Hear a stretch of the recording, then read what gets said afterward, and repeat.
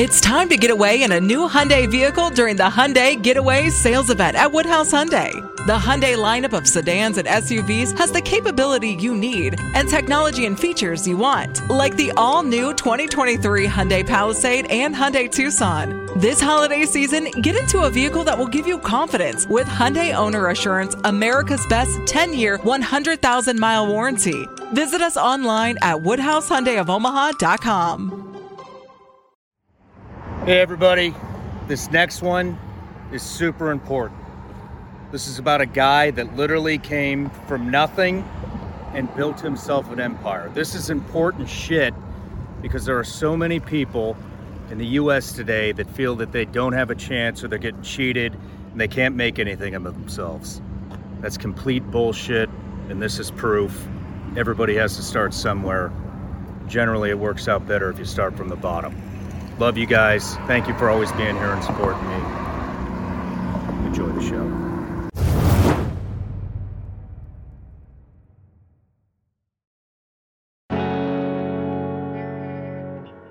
I had been in another shootout where I had actually hit somebody. Where'd you hit him? Shoulder, leg. The world getting crazy, baby, chill. Don't medicate, just meditate. You waking up now, well, baby, you hella late. Educate, look at what's going on, let it resonate, accelerate. Find your inner hunger like you never ate. Agenda is to push the hate, separate and segregate. Don't celebrate quite yet, the storm is coming, Q, for heaven's sake. And I hear my mom crying in there. And a few minutes later, cars just start pulling into the driveway. And they come in, family comes in, they sit me down, they're like, your dad's no longer with us. Intimidate through fear and force, forcing us to sit and wait till we come together, congregate, and then we liberate. Praying that you give me strength to find some love amongst the hate, marching on these streets of blood. We're getting into the biggest cocaine bust in Nashville history, which was Maybe still to this day. all of you. We're talking about a special delivery of cocaine, all meant for sale on the streets. But a tip led investigators to this situation. The bust happened here in Nashville. Metro PD and DEA agents following these. Dancing with the devil way too long. I know it's fun, but get ready to pay your dues. Oh God, come back home. This crazy world is filled with liars and abusers. They put $1 million behind this guy's album. We didn't put $1. That means the people are speaking. So we released it. Next thing you know, right back to the top. I'm like, what is going on? Every viral video. Digested, suspected something's going on, but chose to just neglect it. Deflected by 10 people hear it, and it brings them closer to God and makes them stronger and makes them rally up and fucking feel strength right now in this time of where a lot of people are feeling weak and vulnerable and afraid and fearful. If this gives just a handful of people a little bit more oomph in their fucking fight, then I'm happy.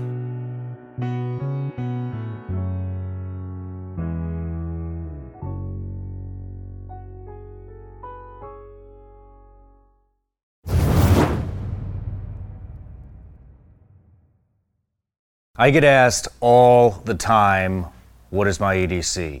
For those of you that don't know EDC, that's everyday carry.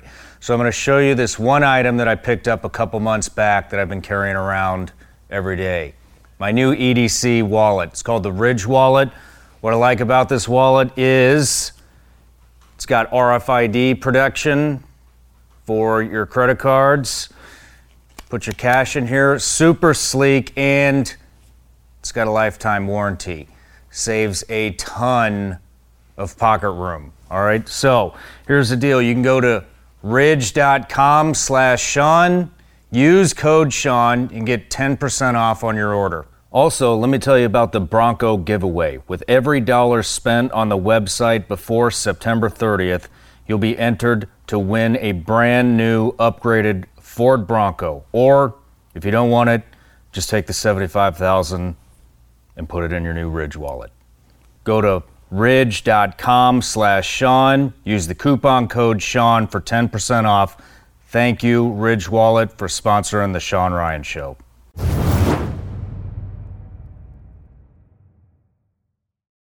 Struggle Jennings. welcome to the show, man. Thank you for having me, brother. It's so honored. Right back at you.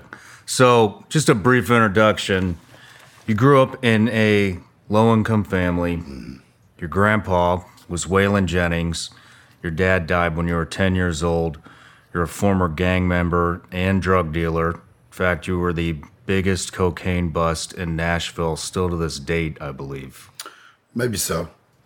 Maybe so? Yeah. I haven't kept up with it in a while, but Right on. You're a rapper, a father of 7. You own your own record label with artists underneath you. You show a lot of patriotism for the United States of America.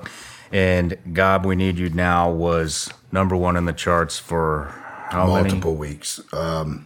Weeks in a row? iTunes months.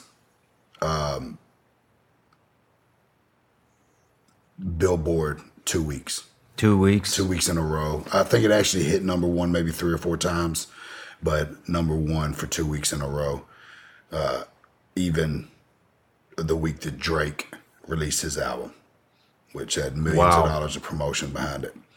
At one point, I was #1, and he was #2 through 20. Damn. On songs. Were you expecting that to happen? Absolutely not. No? No, not. We had actually dropped the song 9 months before that happened. And it had cool momentum, a little bit of steam, got a bunch of views on YouTube. And then it started to die off, and we started working on. We actually released another song or two, and then out of nowhere, I get a call like, "Hey man, you're #1 on iTunes right now." And I was like, "Get out of here!" And they're like, "No, for real. Like the song is #1." And #1 on iTunes out of all the out of everything. everything, all genres, Damn. independent. No, we didn't put a dollar behind it, marketing wise. It was literally a song from the heart and the people speaking up. That's incredible. Yeah, it caught wind. Like all the videos of it kept recycling because of all the issues that were going on in the world. Back to back to back, and it would just continuously. I have to cut this off.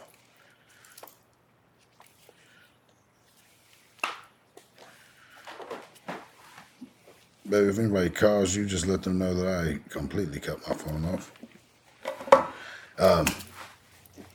So it kept cycling because these new issues were happening and people were using it as their battle cry.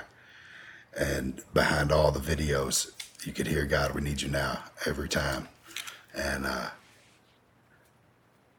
it was surreal. Damn. So many monumental videos that went viral, and that's cool, but it's the meaning behind the videos, seeing just the destruction or the pleads of people putting these videos together and the flags flying and my song behind it.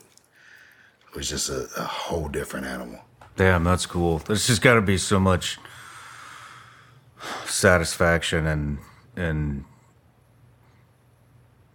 in multiple different areas where it's not just success as a musician, but it's also the message behind it, the people rallying, and the time. I mean, what that was 2020?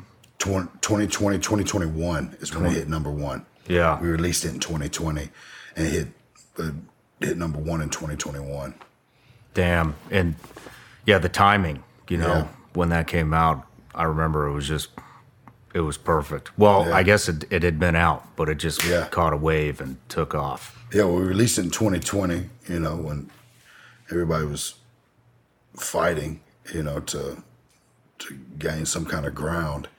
And then 2021, with them pulling out and everything going crazy in the Middle East, and then with the Canadian truckers, again, it shot up.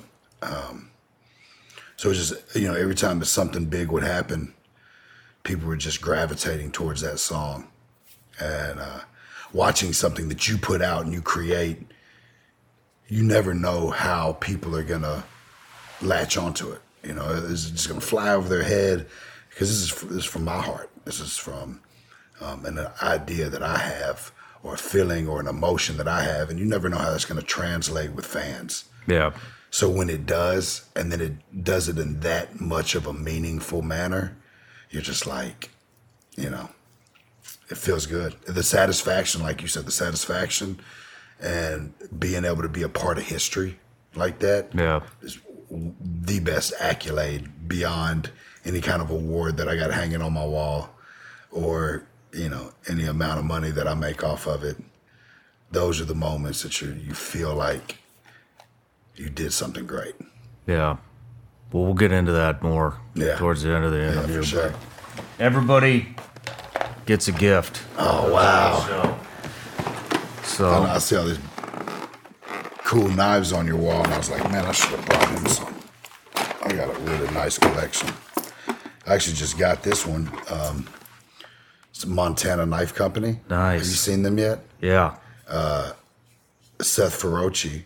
I just went and spent some time with him, trained with him. You familiar with him? No, I'm not. Axe and Sledge and American Roughneck. He's a bodybuilder, just a tough Pittsburgh, a man's man. Yeah. You know, he's a bodybuilder, and now he's owns probably the fastest growing, definitely my favorite supplement company called Axe and Sledge. Oh, wow. There you go. We were just talking about sugar, so Yes. you know, I'll get you some more of those for your These family. are amazing. I can only fit so many in a box. Gummy bears. My favorite. That's my thing too. I love like fruity. That's my thing, like over chocolate and shit. It's like, Cool, dude. Well, you dig those. My biggest vices are literally fruit snacks and peanut butter and jelly. Nice.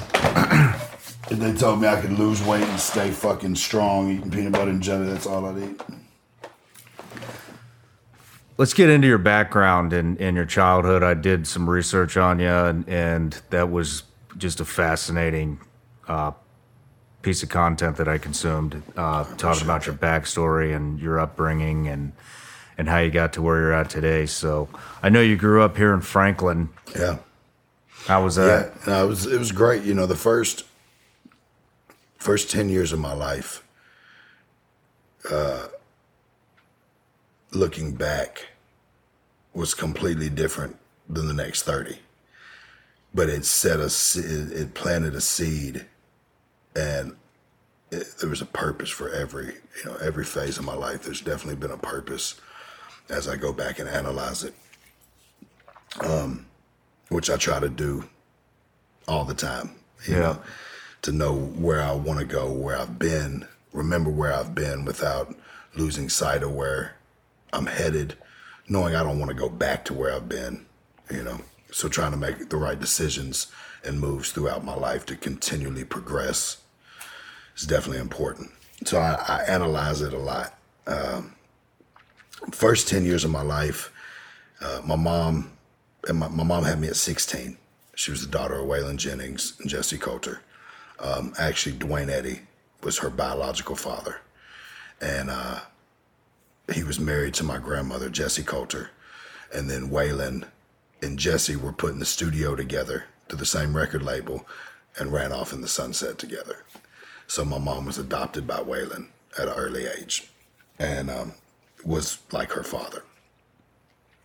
My grandfather, Dwayne Eddy, who's a famous guitar player and musician, he's in Rock and Roll Hall of Fame. He actually still lives here in Franklin. Oh, really? Yeah. So. Are you guys tight? You know, I grew up. He was my grandfather. Loved him. Loved my step grandmother, his wife, Deed. Super close growing up. Life kind of pulled us in different directions. Still, I just talked to him recently. He just reached out to me. He had reached out to me while I was in prison, and I wrote him, you know, a long letter back and love him to death. He was definitely a great inspiration in my life.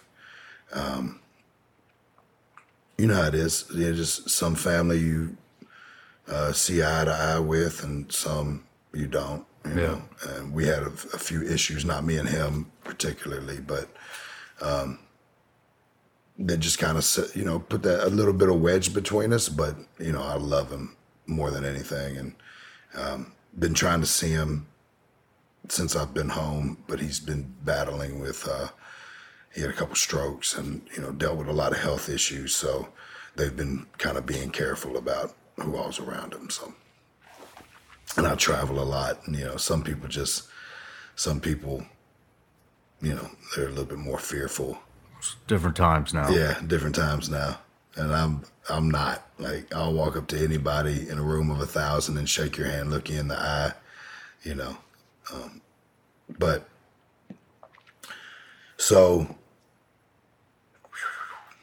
let's see where we're at. Growing up here in Franklin, my mom and my dad, she was 16, he was 18. They met at the skating rink. My dad was an old West Nashville bad boy, good old boy, drove fast cars. He was the type of guy that would buy stolen guns from his friends that were thieves and sell them to his cop buddies. He was just one of those, like, everybody loved him, give you the shirt off his back, come home 2 hours late from work, soaking wet, where he pulled over on the side of the interstate to help somebody change a tire, just one of those guys. And, but he was, he was wild, old West Nashville, born in severe poverty, big family. So him and my mother met at the skating rink. She was going to a private school. Some friends had got her to come to West Nashville to the big skating rink. He was the king of the skating rink, in high school. So they met, had me. They lasted about 4 years. My grandfather, Waylon, had bought them a house here in Franklin to live and to have, a place. So I guess I was about 4 when they split up. So then my mom was just a single mom. She sang backup for Waylon and went through a couple really abusive relationships. She was married for 2 years to a guy that, just beat the hell out of her all the time. And finally that came to an end. Did you see all that? Yeah, I saw it. I heard it more than I saw it. There's a couple times that I can vividly remember, seeing him. There's one time in particular, she had been traveling, singing backup for my grandfather, and I came home from school and saw her car in the driveway, so I rush up to the house, ride my bike, get to the house, and front door's locked. I run around the back, and when I look through the back window, trying to get through the sliding glass door, he's just in there beating the shit out of her. And I ran next door, called my dad. And so that's one moment that I can really remember, vividly watching her beat the hell out of her. Watching him beat the hell out of her. And so, I beat it into my boys now, you never put your hands on a woman. One of the last things that I can remember my dad really telling me was, that is your job on the face of this planet, is to care, love, protect the women in your life. Yeah. They're the givers of life. They're the ones that birth children. They are the superior. It is your job to just be the guy that works his ass off, protects her, and make sure that she's got everything she needs. So, and then being raised by a single mother, of course, my grandmother Jessie's, she's my rock. So I was raised by a lot of women. So, she went through some abusive relationships. How'd she get out of them? Well, she finally, I remember there was a tipping point. My dad beat the hell out of him. My grandfather came over there. My grandfather Waylon came over there and kicked him out. Told him, don't come back. And there was a few of those tipping points until it finally was he was just gone. I was 9, I think. And she finally got out of that relationship. Shortly after, I was outside playing actually at Devin's house. I was outside playing football with a bunch of friends, and my mom calls me or yells out the door, "Hey, your dad's on the phone." And I was like, "Well, tell him I'll be back. I'll call him when I get back in." And when I come home that night from playing football, I never forget. I remember like it was yesterday. I came in, sat down, had a friend of mine that had been playing football with me. He came in the living room. We turned on Roseanne, TV show, and I hear my mom crying in there. And so I go and I listen, and she's bawling, crying. So I tell my friend, I had an aunt that had cancer at the time. I told my friend, I was like, "Hey, I think you need to go home. I think my aunt died. You know, she's got cancer." And a few minutes later, cars just start pulling into the driveway. And they come in, family comes in, they sit me down. They're like, "Your dad's no longer with us." All right. So they had told me that it was a suicide. I lived with that regret and that feeling of, you know, that pain of, what if I would have answered that phone? Because they told me it was a suicide. What if I would have answered that phone? Would things be different? Would my dad still be here? How long did you struggle with that? My entire childhood and teens, to the point where I was suicidal. Damn. Most of my life. You know, my dad killed himself. I was going to go out the same way. Every time I, you know, hit a big roadblock in my life, which we'll talk about a bunch of those, first thing I would do is, you know, put a gun to my head, you know. And I actually even pulled the trigger before and misfired. So,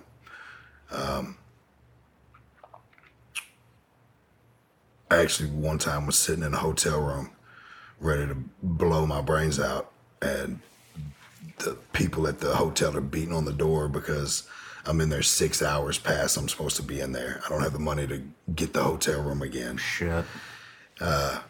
Same day I found out that I had my first daughter, was about to be born. Damn. So definitely a huge turn in my life.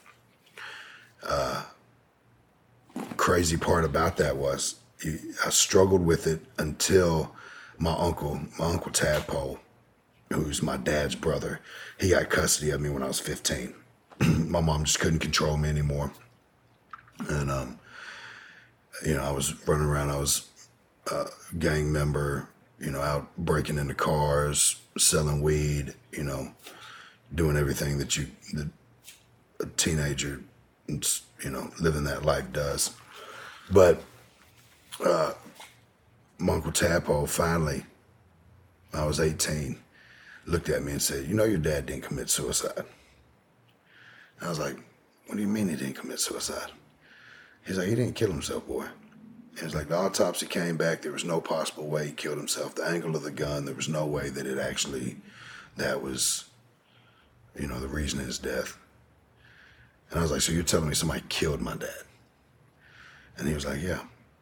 And I was like, "Well, why would you let me live all those years with that regret of feeling like I could have done something different and my father still be here?" And he said, "Son, I would have rather you live with regret than revenge." So I'm 10 years old, dad's gone. My grandpa's Waylon Jennings. So he literally walks into the school and goes, "Hey, just let y'all know he's not going to be here for the rest of the year. His dad passed. See you next year." You know, no, I didn't have to do any schoolwork. I didn't have to pass the 5th grade. I'll just see you next year, you know. And I went over there for a few weeks to Waylon's, stayed there. He lived right here in Brentwood. Stayed there, you know. He'd take me and my Uncle Shooter, who's just a year older than me, he'd take us to Toys R Us, and, you know, we had all the laser tag and all the, you know, cool stuff. And then going back home, I didn't have to go to school. So I'm riding around the neighborhood on my bike. The only people that aren't in school are the high school kids skipping. Well, they can't leave their house. So, because they'll get caught for truancy if they get caught out walking around, I got the free pass. So I ended up becoming the neighborhood courier, right? I'm the guy that, you know, you got these kids that are huffing Scotch Guard in high school. They'd send me to Kroger with $5 to go get them 2 cans of Scotch Guard or whatever it was, you know. Or you got, hey, you go pick up this bag of weed from this guy, you know, on the other side of the neighborhood, because they can't, you know, they didn't have cars, and, you know, so, and I've got this free pass, so I'm just doing whatever the high school kids want me to do, kind of running around the neighborhood. And didn't realize that was the start of a long career in trafficking. Damn, so that was at 10 That years was old? at 10. Did you even know what you were I had buying? no clue. You're just I mean, just whatever the cool kids said. literally just the messenger. Just, The yeah, I'm courier. just riding back and forth, you know. And so, you know, that went on for a little while. Waylon, that next year, 6th grade, put me in BGA, Battleground Academy here in Franklin, footed the bill, and for me to go to BGA, and it's like suit and tie private school. I made it about 3/4 of the year, and then some guys tried to jump me and a friend. Older kids tried to jump me and a friend in the basement of the gymnasium, and we fought back as well as we could. I picked up a fire hydrant and was swinging the fire hydrant at the guys that were trying to, you know, they were just bullying us, picking on us because we were younger. And then I sprayed them with the fire hydrant. We ran. Well, I get expelled because of hitting one of them with the fire hydrant and spraying the fire hydrant. And they're like, you know, football team, high schoolers, we're, you know, middle schoolers. Of course, they took their word over ours. And so I get kicked out. My mother decides that she's going to get into another relationship. Just got out of that terrible divorce. My dad just died. Here she is jumping into another relationship with a guy that she had met. And my grandpa Waylon was like, Jenny, no. Like, stop. Just take some time, work on your career. My mom's got one of the most beautiful voices. And, you know, work on your career. Leave these fucking guys alone. And, you know, just focus on your son and your career. She didn't want to hear that. You know, he said, well, how about this then? That guy's not moving into that house I bought. You know, I'm not going to have no freeloading guy moving in, because he was a musician also, the guy that she was dating. And so she moves this guy all the way from California to come be with her. And Waylon's like, absolutely not. And she's like, well, you're not my father. You know, and Waylon's been raising her since she was a baby. Yeah. So that, of course, you know, in turn, my mom was like, you know what? I want to do it on my own. I'm going to show y'all I don't need your money. You know, I'm going to go out here and get it on my own. Right into low-income housing. Damn. So where I had this, not picture perfect, you know, because, you know, my father being murdered, you know, running drugs and stuff for all the kids in the neighborhood. Like, definitely not picture perfect, but a very stable environment, you know. Wasn't the worst childhood a kid could have, for sure. Moving out to Nashville and moving out towards the Hermitage area. Complete culture shock. Yeah. We were now living in an apartment. Wasn't long there before my mom woke me up, bloody nose, black eye, from this new guy saying we got to get out of here. You know, so then they split up, and it was just me and my mom living in a 1-bedroom. She took at one point she had took the living room with a day bed as a bedroom, and I had the bedroom, or we swapped up, you know, because we moved apartments. My mom had that, she had that thing in her that, like, she didn't really know how to face shit head on. without changing everything. You know, it'd be like, we need a change. Yeah. So we moved a lot, you know. Okay. Like, we just need a fresh start. We just need a change, which is very easy to do, you know, and I completely understand the concept. But I never really had friends because I was always the new guy, you know. So I was always like trying to fit in or just into a new situation, you know. Didn't really have a lot of friends that I like grew up with and got that, you know, they got that experience to have friends all the way from elementary to high school. I went to 4 different high schools, went to 4 different middle schools, 5 different middle schools, you know. Holy shit. But moving out to Hermitage, immediately I got wrapped up in the gangs. How did that happen? So the original way it happened, I was going to DuPont Tyler Middle School. And it's funny, I work out with a guy now who went there at the same time, and we've been friends for quite a while. Didn't really know each other. Like, I knew who he was, he knew who I was, but we weren't really like friends back then because he grew up there and he was like friends with everybody, and he was one of the cool guys and I was just another new guy. But we just had this conversation and talked about this the other day, and we're reminiscing on those days. So just got there. There was this girl in science class, and she would talk to me every day. Like, nobody really talked to me. I was new. Nobody really knew who I was. I had plaits in my hair, little cornrows and stuff, braids, you know, pants hanging down around my knees. And nobody really knew who I was. So there was this girl that she would talk to me every day. Well, all of a sudden, you know, she's telling me about her boyfriend, and, you know, we just talked every day for a couple weeks. And I had met a couple guys, you know, that automatically kind of clicked with, and I'd hang out with them after school sometimes. And there was a big family of them called the Hardy Boys. There's a bunch of them in that neighborhood. And so I guess her and her boyfriend had got into it, and she had told him, well, there's a new guy at school. So I didn't even know this was going on. I stay after school with these new friends that I met, Philip Hardy and Rod Hardy, Rod Hardy and Tony Hardy. And I hang out with them after school. When I get back to the apartments, they're like, hey, this car full of guys followed our bus home, and they were looking for you.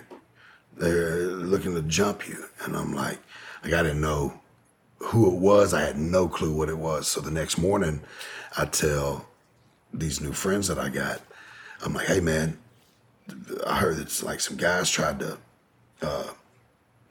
follow my bus home yesterday. So they give me a 38 pistol. Damn, how old are you? 12. 12 years old, you getting handed a 38 pistol. So I got this little 38, and I put it in my backpack, and I carried it around for a few days. You know, there's like rumors going around school, oh, they're fixing to get you, they're fixing to get you. And so I'm just like trying to be cool, whatever. Walking out one day, and I see him there. I still picture it right now. And I know everybody that was in the truck now. I've been friends with a bunch of them. We just buried one of them from a drug overdose not long ago. But it was Chris Mangrum and, you know, Jimmy Womack, which is Worm, a good friend of mine that just passed away. And then his brother Sam was the one that was dating the girl. So they're all sitting there in a little red S10 pickup truck. There's about 6 of them in the truck, and they're waiting for me. So I can remember like it was yesterday. It was tunnel vision. And I just see it. And so I reach in my back, and I pull that 38 out, and I've got it behind my back. And all of a sudden, I just hit the ground. The school cop was just leaning up against the pillar, against the brick pillar. And I just, here comes this little kid walking by with a gun behind his back. Holy shit. And he literally got me right there, took the gun from me, put me in handcuffs. And, of course, once again, Waylon had a lot to do with me not going to juvenile for long. But they kicked me out of Metro Public Schools. So we had to leave that school. What were you going to do? Were you going to wait for him to do something, or were you just going I was probably going to pull it out, and, at that point I had never shot a gun. I was ready to, though. Like, I was going to protect myself. Like, I had it in my head, like, if I'm not going to get beat up, I'm not going to let them jump me. I had played Cowboys and Indians enough in my life that I probably would have shot one of them. Yeah. But I don't know. I've never had anybody ask me that. I don't know what the hell I would have done. I might have dropped the gun and ran. I might have shot. I might have, they might have all backed up and I might have took off running, But, so they kicked me out of Metro Public Schools for a year. It was like a zero tolerance policy with a handgun. And so my mother takes me to Mount Juliet, which is like the next town up. And she enrolls me in Mount Juliet Christian Academy. So I get there, and here I am once again, a little thug. Nobody knows who I am. Now I'm a whole nother culture shock. This is like country boys with like big jacked up trucks at a Christian school. But we lived in this it was an apartment complex, again, based on your income. And it was like just one little strip of one way in, one way out apartments. And it was the poor part of, Mount Juliet. Just me and my mom at this point again. And so go to the school. I'm there for a couple months. They say, hey, look, because at this point I'm in 8th grade. They're like, if the lights go out in the 8th grade hallway, just stand up against the lockers. It's just the high schoolers coming in. They'll come in and knock stuff off the walls, push a couple people over, and run out the other side of the hallway. Just like a hazing thing. So lights go out. I see them running in. I just lean up against the locker. I'm like, whatever. And they stop right at me, grab me. And I'm like trying to fight back, and they're like holding me down. And I could feel them just like, it was like stabbing in my forehead, And I guess it went on for about a minute or two. And then they let me go and they took off out the hallway. So I went to the bathroom and they had carved in my forehead. And Are you shitting me? yeah. How old were you? I was 12. That was when I was in 8th grade. Holy shit. Right at 13, probably, at this point. And so, of course, the teacher sends me to the office. I'm like, got blood coming down my face. And I don't know if it was, I don't think it was like a knife per se, or maybe a pen that was like super dry or whatever, but they like etched it in there to the point where you could read it for, a month or so, a few weeks or whatever, as it was scabbing and healing up. But it was their senior soccer team. They didn't have football at that school. They just had soccer. So it was like they were the soccer team that was winning the championship, Yeah. So it was one of those things, they just got demerits, the same thing you would get chewing bubble gum. Well, around that time, I was still hanging out with the guys from the last school, that I had met. And I went to the Hermitage Lanes every single weekend. It was like this bowling alley, and then there was a movie theater across the street.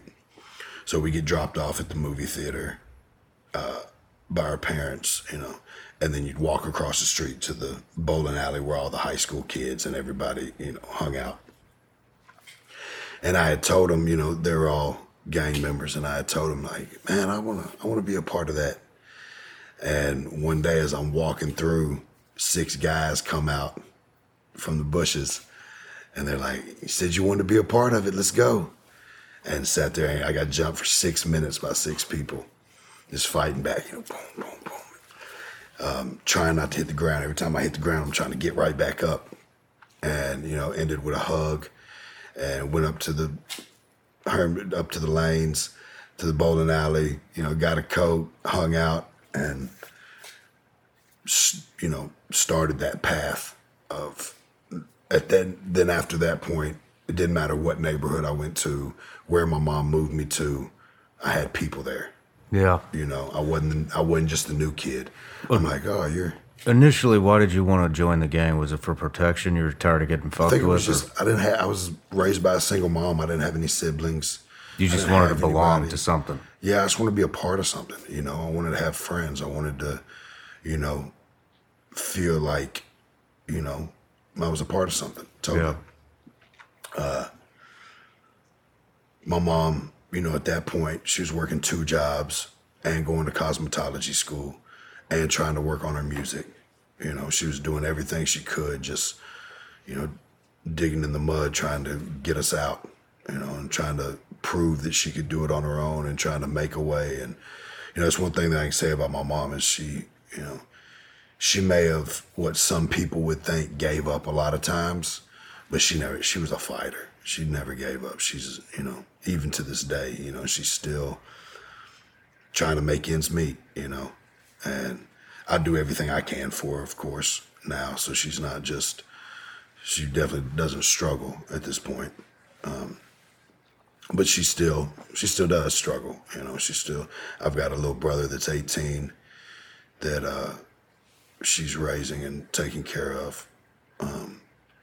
We don't really see eye to eye on that. He hasn't left the house in 5 years. He plays video games and is caught in this bubble, and she's he kind of runs her ragged and tells her what to do and aggravates the shit out of me. I want to go there and beat his ass. And my mom is like, will not say he's like off limits. And I'm like, you're fucking enabling him. Yeah. He hasn't walked out the front door in 5 years, Mom. He's going to be fucked up. He's going to be a fucking, but, she's got a million excuses for him like any mom would. And, it's kind of having to let her deal with that on her own, not deal with it on her own. I'm here for her 100%, but I'm having to let her make that decision, because if it was up to me, I'd go drag his ass out that fucking house and say, no, you're going to go to work. You're going to go to the fucking gym. You're going to, finish high school. He's online school, gaming all day. And, who knows? He might be the next he might invent the biggest video game in the world and be a multi-millionaire but, it drives me crazy to watch, especially when I talk to my mom and she's running to 3 different fast food joints to get him food. Well, he likes fries from here and he likes the Coke from here. Oh, wow. And he likes the meal from here. And I'm like, make his fucking ass get up and go get it. Like, he's 18. He's never drove a car. Like, yeah. But, I say all that definitely not to bash her, because I love her and she's doing the best that she knows to do. We can always do better, any of us in life, So I don't want to use the term best you can do, because we can all do better. But it is frustrating, especially I'm a man's man. I like to be outside. I like hard work. I like labor. I'm working 70, 80 hours a week, Well, let's go. So you walk back in the bowling alley. Yeah, so I walked back in the bowling alley. And that was the beginning of me becoming a gang member. And was it immediate acceptance? Oh, yeah. When we walked in there? Yeah, for sure, especially there, because of who brought me in. Now, through those years, especially like as I'm going to different neighborhoods, moving to different places, meeting other members, there was a lot of discrepancy on if white boys could be GD, because that's what I was a part of, Gangster Disciple.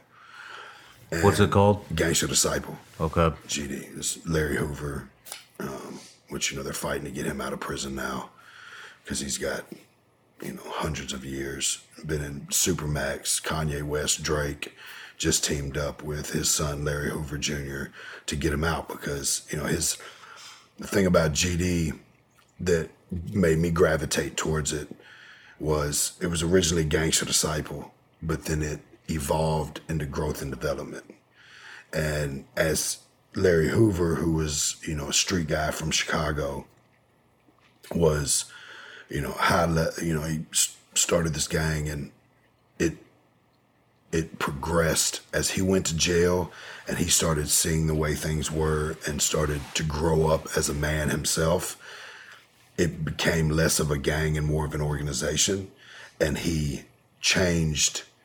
He evolved it from Gangster Disciple into Growth and Development, and would write, these pieces of literature and knowledge to try to inspire these what once were violent gang members into being business owners, into being, politicians or whatever.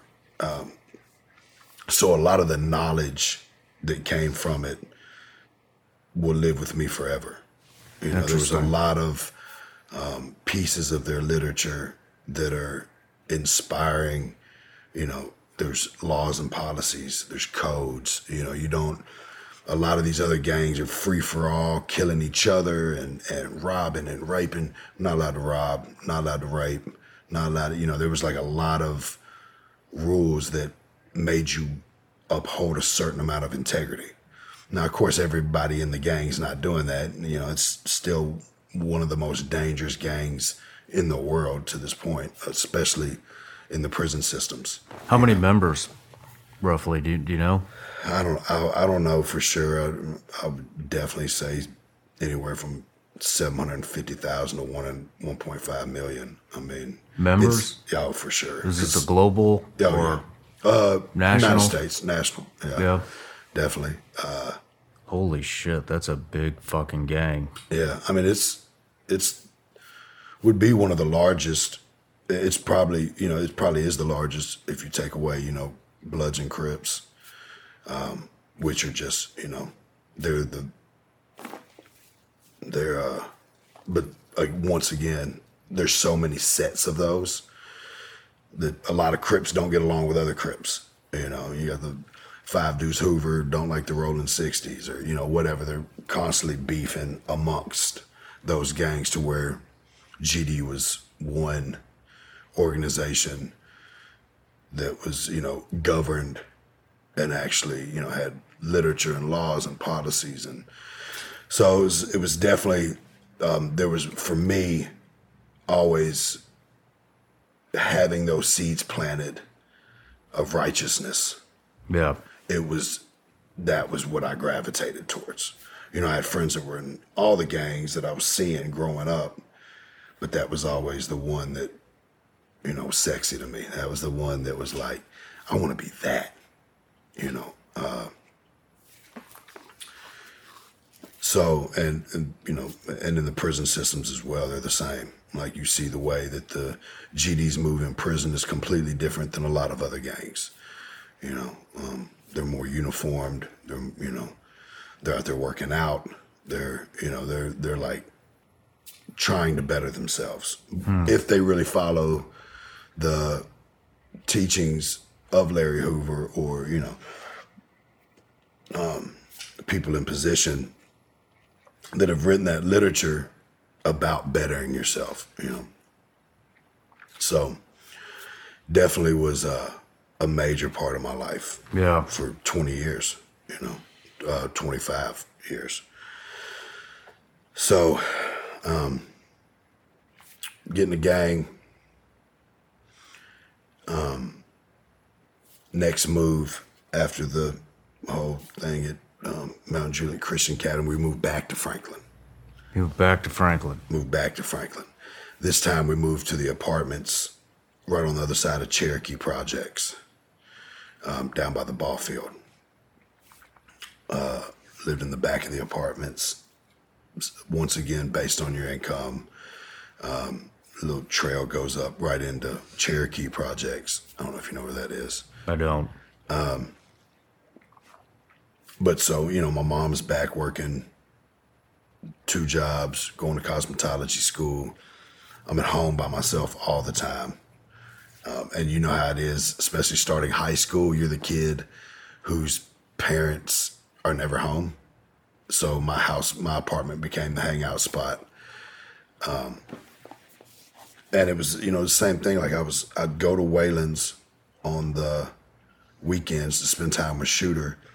And at Wayland's house, there's Cadillac, Jaguar, Mercedes, big house. I knew what was possible. Hearing the stories of Wayland coming from nothing, dirt floor in Texas, to becoming the icon that he was, and the man that he was at the time, or will always be. But having him as a fatherly figure in my life, of course, I wanted what he had. Going back to my neighborhood on the weekdays, the only guys that had Mercedes, Cadillacs, Jaguars were the drug dealers. My mom was never at home. She was working her ass off to barely make ends meet. I've watched my mom break down while I was in high school in tears because I asked her for lunch money and she didn't have it to give me, which once again, that was her wanting, I see the nobility in it. I see her wanting to prove that she could do it on her own. And I hope that she doesn't have a lot of regret from that, because I could have had a completely different life. Yeah. If she'd have listened to Wayland and listened to the family, but we got to all make our own path, and she felt she was doing the right thing by breaking away from that. I try to teach my kids that now. Like, I'm not trying to keep you under a rule. I'm not trying to keep you contained. I want you to blossom. But I've been through shit. I've seen shit that I don't want you to ever have to see, that I don't ever want you to have to go through. It's the kind of same thing Wayland was doing to her. But she rebelled, wanting to prove that she didn't need their money. She didn't need, It's like, yeah, you don't need my money. I want my kids to know that you don't need my money. You can go out there and get it. Like, you can be 10 times more successful than I could ever be. But you don't have to go through all this shit that I already went through. If you just listen to me, the path will be a little easier. Yeah. I'm not going to say it's going to be easy at all, by any means. It's not going to be easy. Everybody's path needs some roughness to it for you to even appreciate where you get. But, when I look back at it, I do see the nobility, and I see that she was, really trying. When I was younger, I had a little bit of resentment because I thought it was just stubbornness. And I was like, oh, she was just bucking the system. And now look at me, look at the life I've had to live and things I've had to endure, because I wouldn't change any of it. And now I applaud her for it, but also, want to tell my kids, like, hey, don't do that. Yeah. But so we moved back to Franklin, started Franklin High School, still had the gang affiliation. So, I would still make trips to go see the guys in Hermitage, or they'd come down to Franklin. Automatically linked up with the guys that were a part of the same gang in Franklin, running around wild Franklin for years. At what point did you start running drugs for them? Well, so I never actually ran drugs for the gang per se. Okay. Yeah. I actually dealt to most of them. I guess I was probably, first time I ever started selling drugs was around 12. 12 years old? Yeah, in middle school. Getting small amounts of weed, cocaine, anything that I could sell to make a little bit of money. 14, when we were living here, is when I got my first large amount. I got my first pound of weed. They were building Cool Springs Galleria. It wasn't even up yet. And I was living in some apartments called the Landings right behind it. That was after Franklin High School.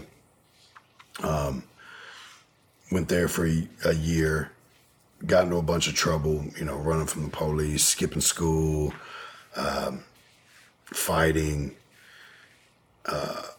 And so my mom had tried to move us more, once again, fresh start, move us out towards Cool Springs. I went to Brentwood High School, which was, once again, another culture shock. Just those different environments, which really taught me that the environment doesn't change the person. Yeah. You can adapt to the environment if you're willing, and the environment can definitely inspire you, or, you can progress or fall backwards if you allow the environment to affect you like that. But the person's the person, regardless where she put me, I was still the same person. I might change the way I dressed. I might change my accent a little bit, but I was always the same person deep inside. So Brentwood High School, get a pound of weed from a guy, an older kid, and broke it up. And I remember the day they opened Cool Springs, I was in there with a backpack full of dime bags. No shit. All my friends were like walking around trying to holler at the girls, and I'm trying to sell dime bags of weed. I've got a backpack full of, a pound of weed. And that was 94, 95, so I was 14, 15. So what was the conversation like with whoever gave you the pound of weed? I mean, they were just like, hey, here's a pound of weed. No, it was me looking for it. You were looking for it? Yeah, I was always looking for it. I had kind of decided, so I spent the weekends throughout my childhood a lot of times either going to shooters in Waylands or going out and seeing my dad's side of the family in West Nashville. So when I would go out there with my Uncle Tadpole to West Nashville as a child, that's when I was around a lot of that.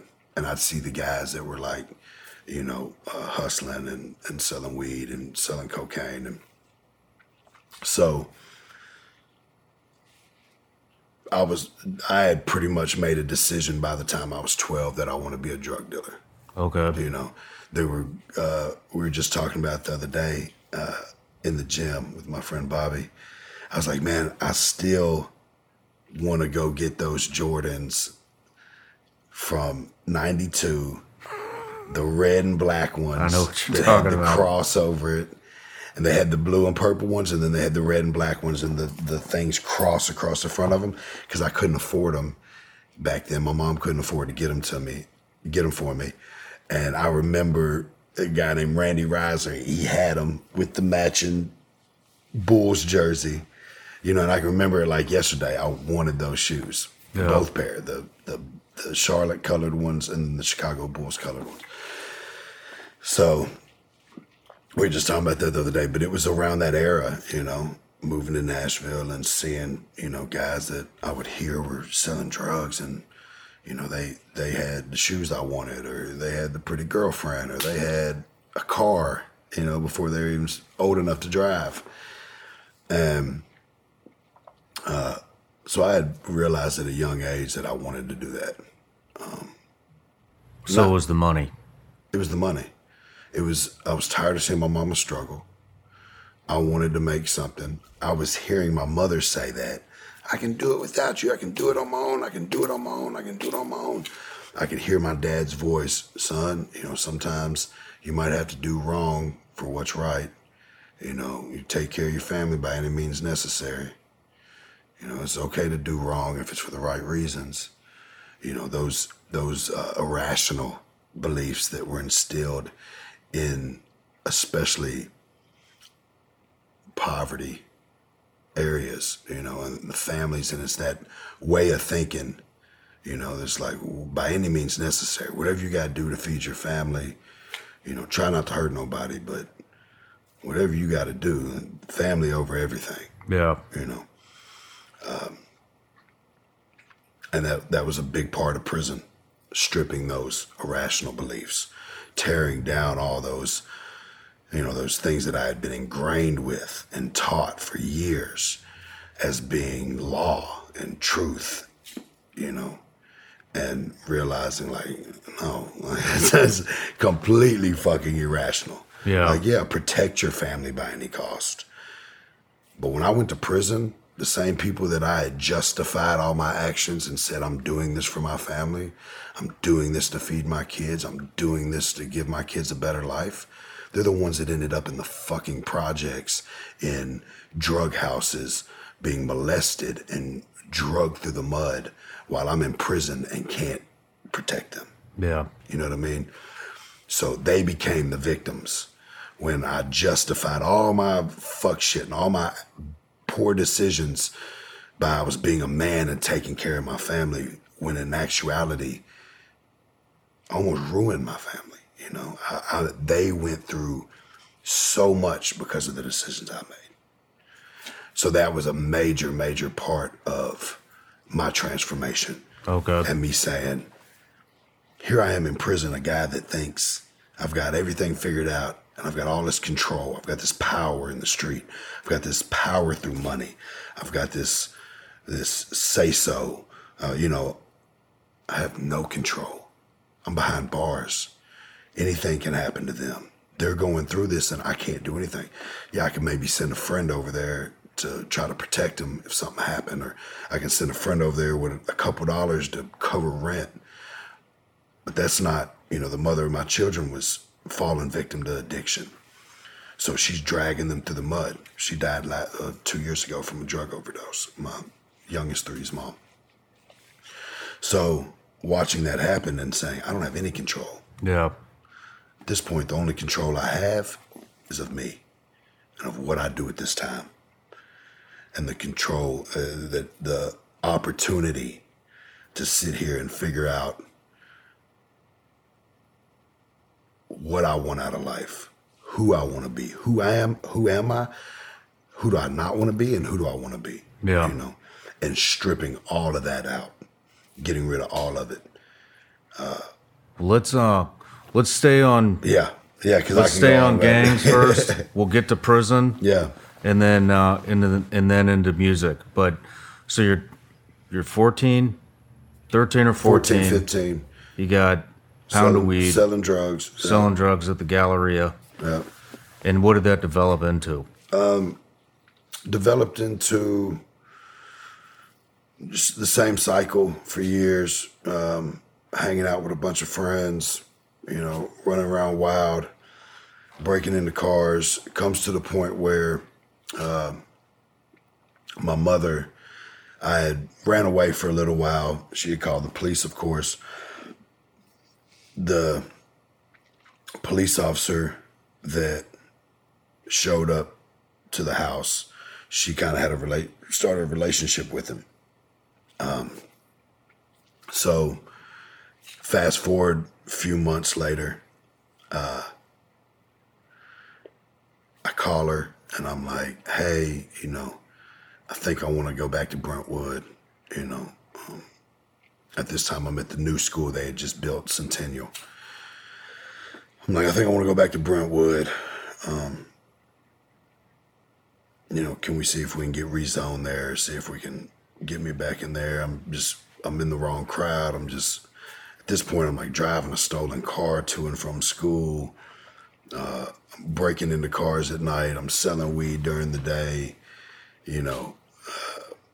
and she goes in my room for whatever reason, finds some stuff that she thinks looks sketchy, calls her cop friend, says, hey, if there's stuff in the house, will I be charged with it? And he's like, oh yeah, sure. And whatever.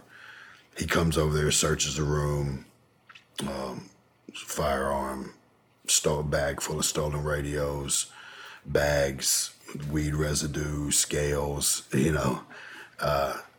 and so they come pick me up from school. Tried to run, didn't work. Took me to juvenile. Sitting in juvenile, my mom, when I get in there, they're interrogating me. They're asking me about the gang. asking me about my trips to Nashville to get drugs. Because by this point, you know, I'm giving my mom money, and she's my mom. You know, she was the only thing I ever had for a long time. So I had confided in her about some of my criminal activity and about what I was doing. And so she had told them, of course, everything I had told her. And so I get in there and they're interrogating me, and I just completely shut down, didn't tell them anything. Going to court, they're seeking to send me off to DYD, which is Department of Youth Development. Could have been there as far as up to 21, you know, but probably 18 is probably where it probably would have been about 3 years incarcerated. So this is 15. Yeah, this is 15. You're in juvie. Mm-hmm. And I had already been to juvie a couple times before for a Grand Theft Auto. Shit. My mom's door got kicked in for that. She had been she was in another abusive relationship. Me and the guy actually pulled guns on each other at 15, right before all that other stuff happened. And, but he was the same way. He was putting his hands on her and stuff, which we got him back the good way. He had a BMW. He thought he was all cool, you know. He came out one day, the thing was completely destroyed. No windows, no tires, no wheels, gas tank, full of sugar, you know, just we completely, he put his hands on my mom one too many times.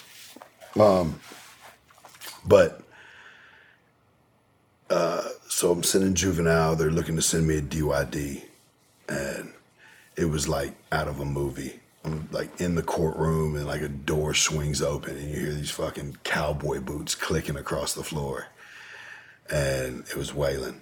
And he came in there and talked to the judge behind the chambers and pretty much just told him like, hey, this kid just needs a father figure. His Uncle Tadpole, who was my dad's brother, has stepped up, said he wants to take custody of him, you know, give his kid another chance.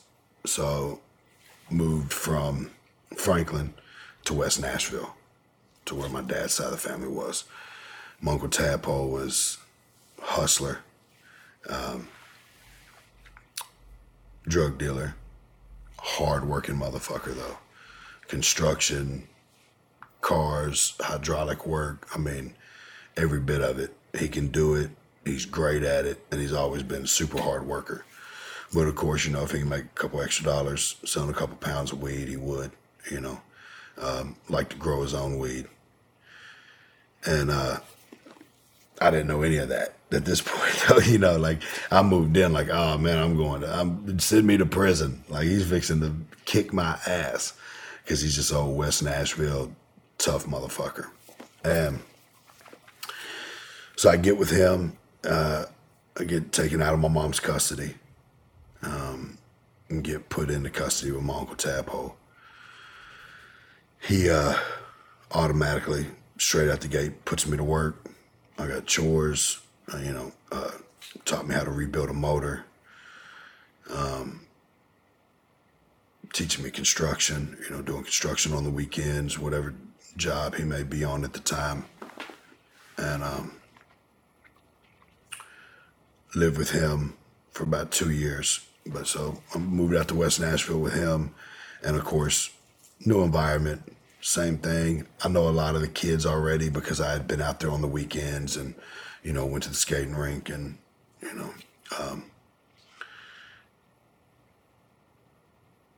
changed high schools. Went to high school out there, immediately found the guys that smoked weed, started smoking weed. One of the neighbors that I had known from the skating rink happened to be a weed dealer, jumped right back into it. Fell right back into it. Right back into it. But Tadpole was a different animal. You couldn't get over on him. Like, you know, anything that you're doing, he's gonna know. So where with my mom, I could walk to the store, smoke a couple joints, and come back high, she wouldn't know I was high. You know, Tadpole was like, boy, where the hell did you get that? You know, like, what was going on? And so once I had kind of proved myself to him, you know, then he started to like, okay, well, it's in you. You're not going to just change overnight. Let me just teach you how to be smart, how to do good business, how to work hard.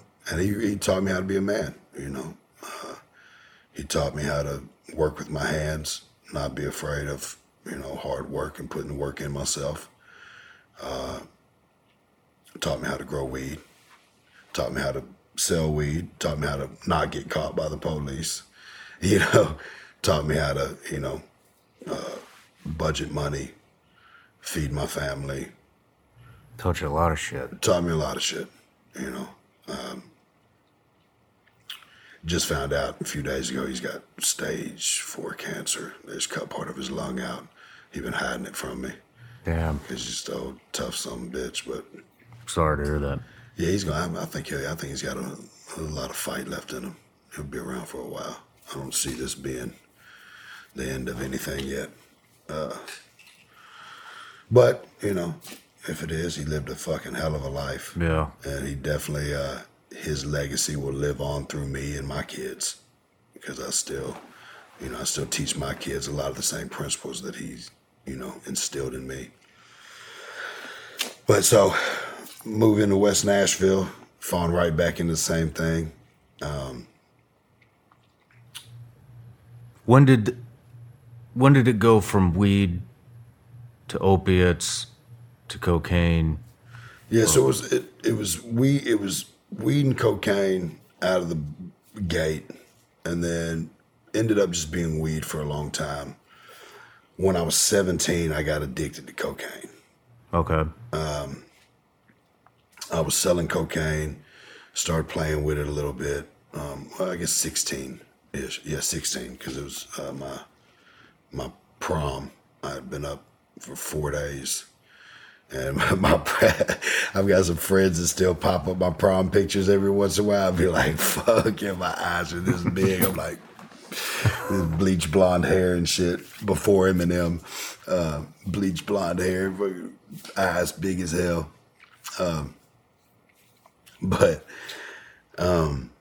Yeah, so I guess about 16, you know, late 16, early 17. How much cocaine were you pushing? When it first started, just a couple ounces at a time, you know, which is still, you know, a few $1,000s. So, 16 years old, you know, you got 10 grand put up, you're rich. You know? So, started off and I was probably consuming a half ounce a day, you know, just between partying with everybody and, you know, but I was selling enough to where I was still making good money. And but dealing with cocaine, you burn a lot of bridges, especially when you're using. So I was burning bridges left and right, and then got to a point where I was a quote unquote cowboy. You know, I was robbing just as much as I was selling. Damn. Kicking it, you know, finding big licks and, you know, kicking doors in and wilding out, like literally being a fucking young terrorist, you know, just terrorizing in any form that I could. Right about 18, 19, found out that I was having my first daughter. I had just been low level drug dealer. I guess it was 18 when I found out.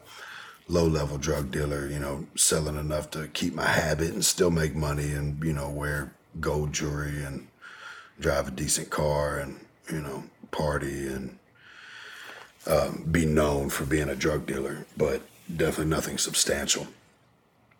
And found out that, you know, through, you know, just when you're living that life, you may be rich one day, you know, and then next day lose it all, you know. So right before I found out, or the day I found out, earlier that day, my hotel room was up, didn't have any cocaine, didn't know what I was gonna do, where I was gonna go. Pulled a 9mm that I had out, put it to my head, crying tears, ready to just end it all. Still living with that regret, from my father, thinking that he had committed suicide. And the girl that I was with had left me, And right as I pull it back, they're beating on the door. And all I remember is thinking, I don't know where to go. Can't go to my mom's. At this point, I'm kicked out. Me and Tadpole have already fell out. We're not seeing eye to eye right now. Really no friends that I trust. Nobody that I can really call on to go crash on their couch. So the gang wasn't really working out at this point. No, they're all in the same position I'm in. Yeah. They're all in the same situations. They're all doing the same thing that I'm doing. And so I remember vividly being like,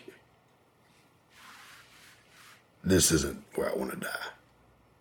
I'm in the Congress Inn on Dickerson Road, like shitty hotel,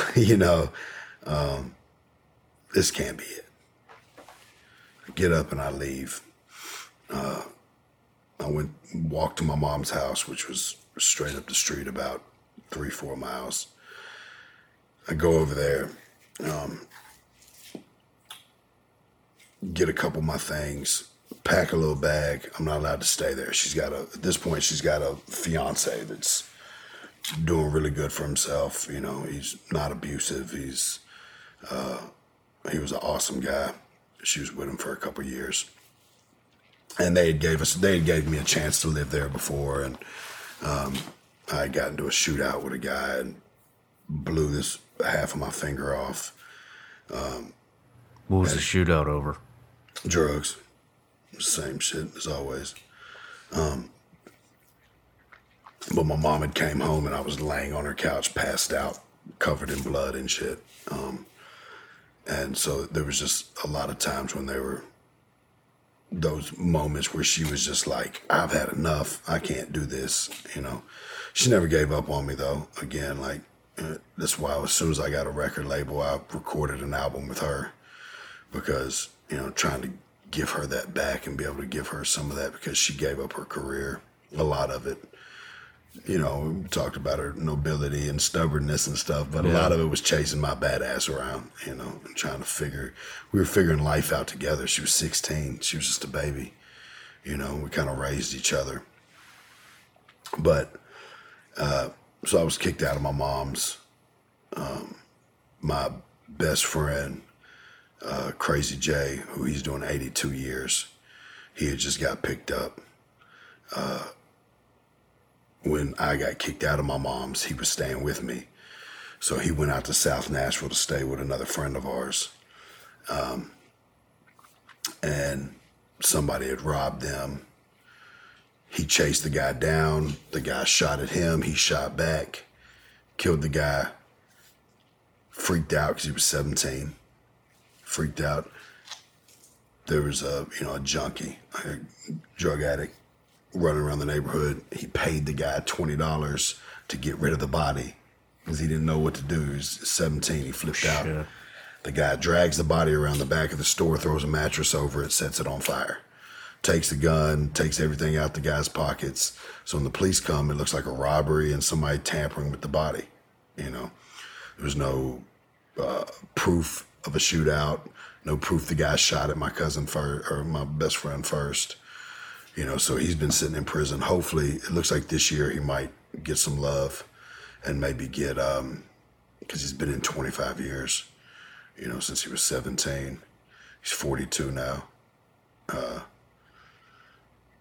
And it was self-defense, There's no proof of that. There's no way to prove that. But I know that Governor Bill Lee's trying to do some reform with some of those old murders. Guys that, got life sentences 17 to 21 and have done over 20 years of their sentence, giving them parole options. And they don't have that. So hopefully he's going to get some love. But so he had just went, I didn't really have anybody else at the time.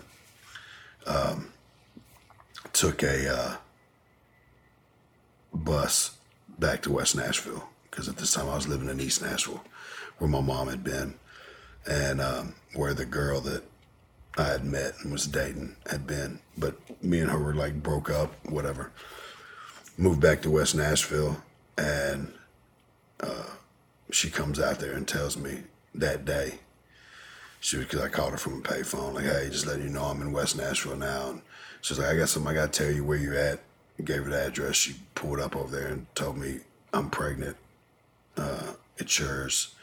I'm like, well, we ain't been together in 6 months. Like, how you know it's mine? She was like, trust me, it's yours. Like, it's 6 months. I wasn't fucking with nobody else when we were fucking around.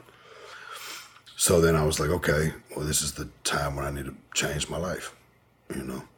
Quit doing cocaine, quit robbing, and settle down to become a weed dealer, right? It's kind of what you did, what you kind of did in my neighborhood. Like, you settle down to do good business, instead of living on the edge. Yeah. So, of course, I had a lot of bridges I had to mend, and I had a reputation I had to rebuild, because nobody's gonna meet me in a dark alley to buy weed from me. Yeah. I think I'm gonna rob them or something. So, linked up with some people, started selling weed again, rebuilt that, a lot of those relationships in the streets, bought our first house, and then it just snowballed. Met a friend from high school that I hadn't seen in a long time. Come to find out, he was the man. He had, since high school, had, moved up the ranks and had a lot of weed. So, went from getting 1 or 2 pounds to getting 100 pounds. When you're building a weed network or a weed business or any drug business, how did you start? I mean, because it's not like you're getting referrals and shit, right? Yeah, a lot of times. You gotta hit it. You're meeting people, You're hanging out at parties, just handing it out, or you're just living life. And everybody smokes weed back then. I guess everybody really smokes weed now. It's legal half the places, but and then you just get a reputation for having good weed, doing good business. I always tried to be super competitive with prices, and I always just had good energy. People wanted to buy from me. People wanted to be friends. They wanted to be a part of whatever I was doing. Okay. There's one thing that I always had was that light in me. I had that light, like, I'm going to do something great. I don't know what the fuck it is, but I'm going to do something. So I was, especially in those older years, I was super popular, as far as well-known, I guess is what it would be. And yeah, it is that you build a network, you just, a lot of times like, oh yeah, the person that I'm selling weed to goes and tells the person they used to buy weed from. And then eventually you just get clientele. Was it territorial at all back then? Did you have to worry about where you're selling? I never really dealt with that much because, I was a gang member. Okay. And even at my height, when I was selling, kilos of cocaine and hundreds of pounds of weed, I would sell to the other major gang members, like the guys that were the big homies. Okay. So yeah, I didn't have too much. I never really had a lot of problems with people trying to rob me because I already had the reputation of having a gun and using a gun and being willing to go to any lengths to, protect mine. How many shootouts do you think you've been in? More than I could count. How would they transpire? You only shot I've twice? only been shot twice, yeah. Or What was the question you asked? How would they kind of transpire? You know what? Most of the times that I've been in shootouts has been me coming to the aid of somebody else. Two people getting into an argument, somebody robbing somebody that I knew, or trying to rob somebody that I knew, and me going to try to save somebody. So a lot of this wasn't actually from dealing. It comes with it. It was from because protection. it'd be like, you got a guy on the other side of town that tries to rob one of your good friends of some of your stuff. Okay, they're robbing drugs. Yeah, robbing drugs, or I've got 2 assault charges on my record. Both of them are from seeing a guy beating up a girl, intervening, getting the guy off the girl. Both times the girl called the cops on me. That I just saved her fucking ass. You know what I mean? Like a lot of the trouble, a lot of the violence that I've been in has always been coming to the aid of somebody else. Because like I said, nobody really brought it to my door. I had a reputation of I will come down through there and light this bitch up. Okay. You know? So a lot of things, and I've always been one of those guys. My dad told me when I was a kid, told me that my name William meant Defender of the Weak. So I always had that in the back of my head. So anytime, somebody was getting bullied or, through high school or anything, I never condoned that. Like I would be the first one to jump in front of 5 people and try to fight all 5 of them for picking on somebody, because my dad had just instilled that in me and gave me that. So I held on to that, as well as, protecting the women that I love and the women in my life and all women. I held on to those as like badges of honor because it was, the last thing that I remember my dad really talking to me about.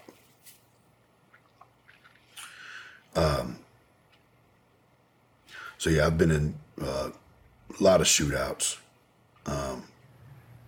You got shot twice. Been shot twice. Same. Been shot in the shin and then in the back of the leg. Same gunfight? No, 2 totally different ones. Let's go into those. Yeah. Where'd you get hit first? The first time was in the back of the leg. Once again, a friend of mine, we're at the movie theaters. He had heard his girl was cheating on him, pulls up to the movie, runs in, can't find her. We go out back to smoke a cigarette. She's out back with the guy. We run over there. All his friends are there. My friend's frantic. His girlfriend's messing around on him. And quick scuffle, gun, running. I'm shooting back. They're shooting at us. Didn't even realize I was hit. Felt the pressure, kind of knocked me down. Thought I had tripped.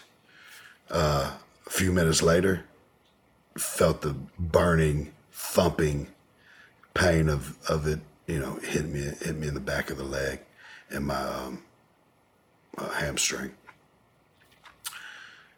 Second time, Wendell Smith's parking lot, West Nashville, on the corner of Morrow Road in Charlotte. I had been in another shootout where I had actually hit somebody. Where'd you hit him?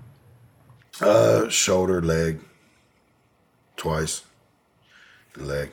And it was a retaliation. Guy saw me, was like, oh, let's struggle. Quick altercation, car to car. He draws, I duck. I'm shooting over the car, he's shooting.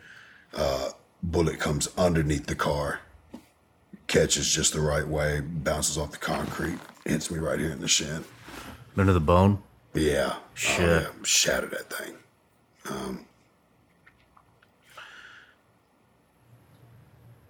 What happened to the guy you hit? He You know? lived. He lived. Had a friend had called me, said, hey man, I got a guy that's got something. These guys want to buy 10 pounds. I really need to do this deal. I need to make some money. My girl's pregnant. I'm like, all right, cool, whatever. Go to do the deal with him. It was a setup. We get in the car. My buddy goes, does the transaction, comes back, money's counterfeit. I know it's counterfeit as soon as he puts it in my hand. So one of the guys that's in the front seat is one of their friends. So, of course, I put a gun to him, like, tell the other guy, catch up to him. Pull up side by side. I'm like, hey, man, I'm yelling through the window, hey, money's no good. Like, let's make this easy. Make this, exchange. They act like they're going to pull the weed. I put the weed out the window. Pull the bag back. 9mm Beretta comes out the window. We're in a 2-door Saturn. I'm in the back seat. Shit. They fired every one of those into that back window. Yeah, that's a little ass window. Yeah, every one of them. And I just remember just sitting there and I'm like fucking praying in my head. You know what I mean? Like there's nothing I can do right now. It's just fire after fire after fire after fire after fire. And I'm froze. As soon as I hear it stop, they're pulling off. I raise up and start shooting. Boom, boom, boom, boom, boom. I've got a 44 short dog revolver. Got 2 speed reloaders locked in my pocket. Lighting the car up. We're driving like this. We're on Briley Parkway. Finally, the car goes to the side, veers off. We're driving too fast. We pull up. I see one of the guys take off running. We go up, come back down the exit, come back up. And one of the guys is hit. The other guys are gone out of the car. The guy who was with me, they had thrown a bag out before they went off. We stopped and said, go get that and wait right here for us.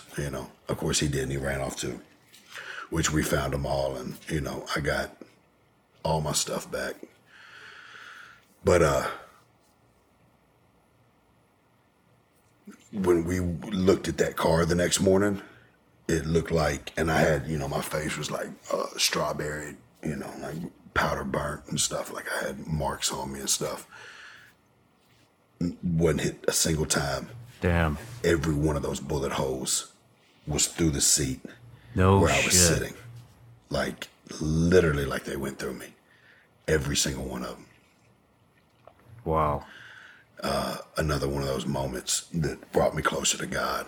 Like, okay, there's definitely somebody's got my back right now. The shit doesn't just happen like this. Yeah, that's not. I have some kind of purpose. Had a few instances like that. It's the reason I quit smoking weed when I was 21. A friend of mine called me, said, I got these stories for days, dog. But a friend calls me, he's like, hey man, I got somebody that wants to buy some weed. And I'm like, all right, cool. Come to the house. He comes to the house. We ride over. I pick it up from where I kept everything. And me and my baby mama at the time had been arguing. So I had a bag full of clothes where I went and stayed at a hotel because me and her were arguing. Got a bag full of clothes in the back. Run in, grab the 10 pounds he wants, put it in the car, drive him to the park. And I've been, I'm sitting here smoking back to back, blunts. And I'm sitting in the car, we're in the park, waiting on him, his person to come pick it up or whatever. Well, all of a sudden I hear a scuffle and they start shooting, boom, boom, boom. And so I put the car in drive and duck down and mash the gas as he's jumping in the front of the car. Blew the headrest off of my seat. They had run up from my side, but because I was smoking, I wasn't paying any attention. And I quit smoking weed that day because I was like, you know what? I can't live this life and be out of my element. Man, how, a lot of people coming from a military background and being in war for 14 years, you get addicted to this shit. Oh, yeah. I mean, that adrenaline, there's 100%. There's no drug in the world that can give you a high like fucking getting shot at being in the middle of a gunfight. No, for sure. Especially if you're allowed to do it. Do you, Hey, shit. well, I think it might be There's a more lot of, adrenaline like- if you're not allowed to do it. Yeah, no, there's because then you got that two extra. things to worry about. But No, do you I've think got- you got addicted to that lifestyle Oh, and addicted to 100%. that adrenaline at all? 100%. And I still crave it. Yeah. You know, I've been out of prison 6 years now. I did 5 years in prison, so I'm 11 years removed from that life. 11 years, because I was all the way up to the day I got locked up, but 11 years removed from that life, and I still crave it. You know, I have friends that don't do anything illegal, but they'll keep something illegal around them just because they crave having something to hide. Yeah.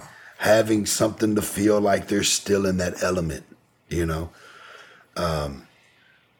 That's interesting. Yeah, I definitely, of course, crave it. I find a lot of relief in the gym, touring, on stage. You know, I get to release a lot of it, writing songs about it, you know.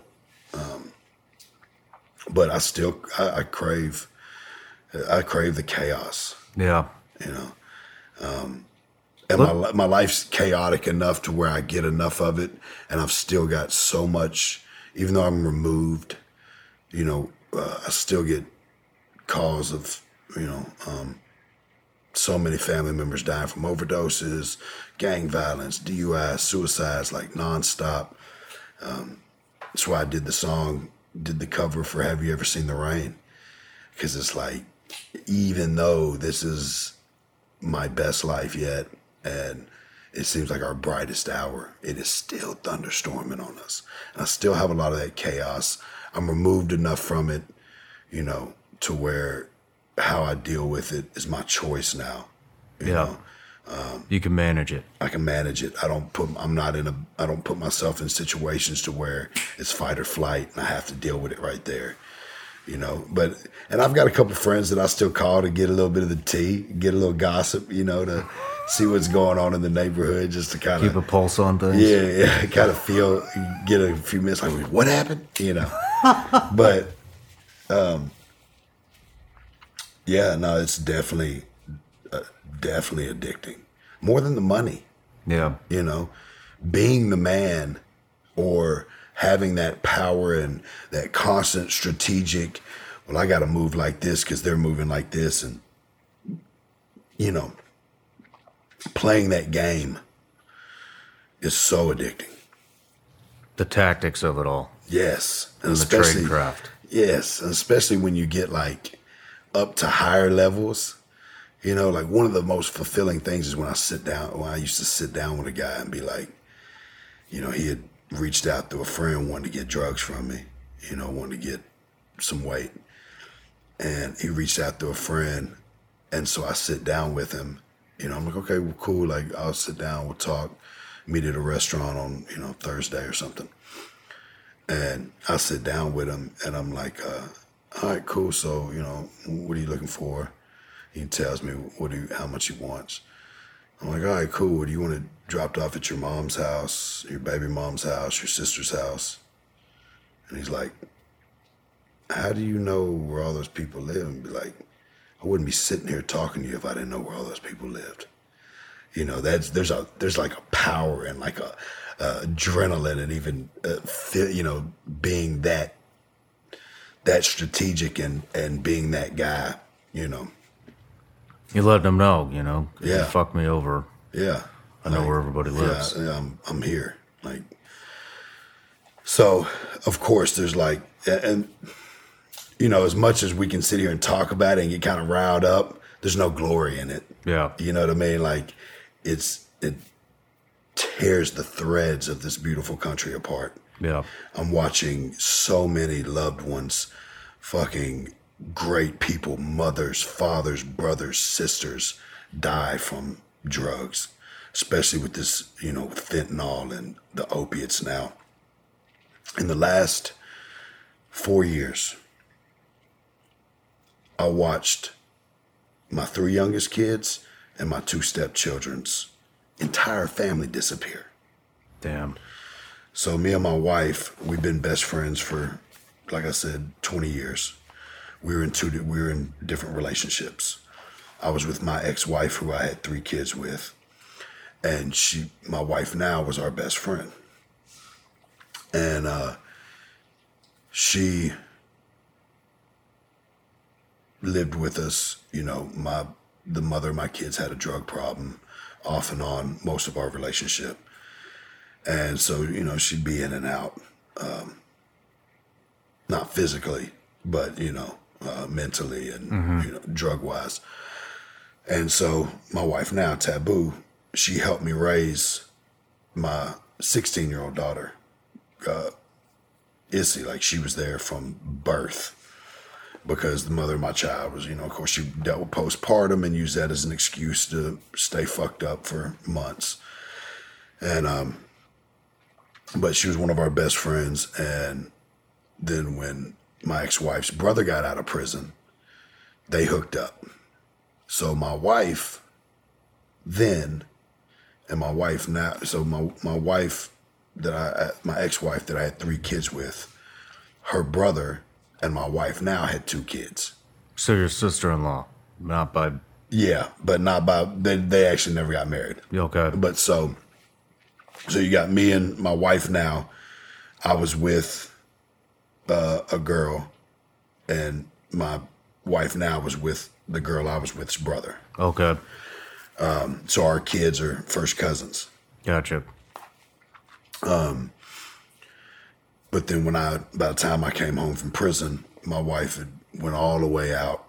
My ex-wife had went all the way out bad, to the point of, you know, Backpage, and, you know, she was out there on drugs. Man. And I tried to save her. We sent her to multiple rehabs. You know, every time she'd be in and out of them, we'd buy her new clothes and try to, you know, give her a support system. But she had left the kids. My kids were in foster care when I came home from prison. Damn.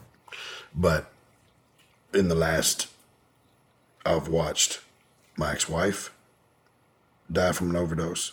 Her dad died from an overdose. My stepkids, my ex-wife's brother, my wife now's baby daddy, just died in February from a drug overdose. Their other brother, Zach, just died from a drug overdose. Their grandmother died from an overdose, and their mom just died from an overdose. Holy shit. So my kids, grandpa, grandma, great-grandma, my kid's mother, uncles, uncle, and then my stepkids, father, aunt, grandmother. Like, 5 of our kids just lost 6 of their family members in 2, 3, 4 years. Shit. From drug overdoses. You know, and that's one of the beautiful parts about me and my wife's relationship, is we were the 2 that made it out of that fire. Yeah. You know, when I came home from prison, I was like, I want to be with you. I want to spend my life with you. You're my best friend. And she was like, fuck you. She was like, I'm not having it, you know. But as she says, I was persistent, you know. I knew what it could be. We had been through hell together, you know. So I knew I had a rough road. I knew that, you know, fighting to get custody of my kids back, staying clean, breaking the statistics, you know, not going back to my old ways, really focusing on music and focusing on whatever I was going to do to pay the bills. I knew it was going to be a tough road while dealing with probation and parole, you know, but I was determined, and I had went through so much in those 5 years in prison, mentally, emotionally, physically, spiritually, that I knew I was ready, and I knew I was going to make the best out of the rest of my life, and that I was not going to go back. I was not going to fall victim to those, you know, to the streets and to my own way of thinking. Yeah. You know, my own way of thinking. And let's take a quick break. yeah. Then when we come back, I want to talk about the big bust in Nashville Airport prison, how you got started in music. Sounds good.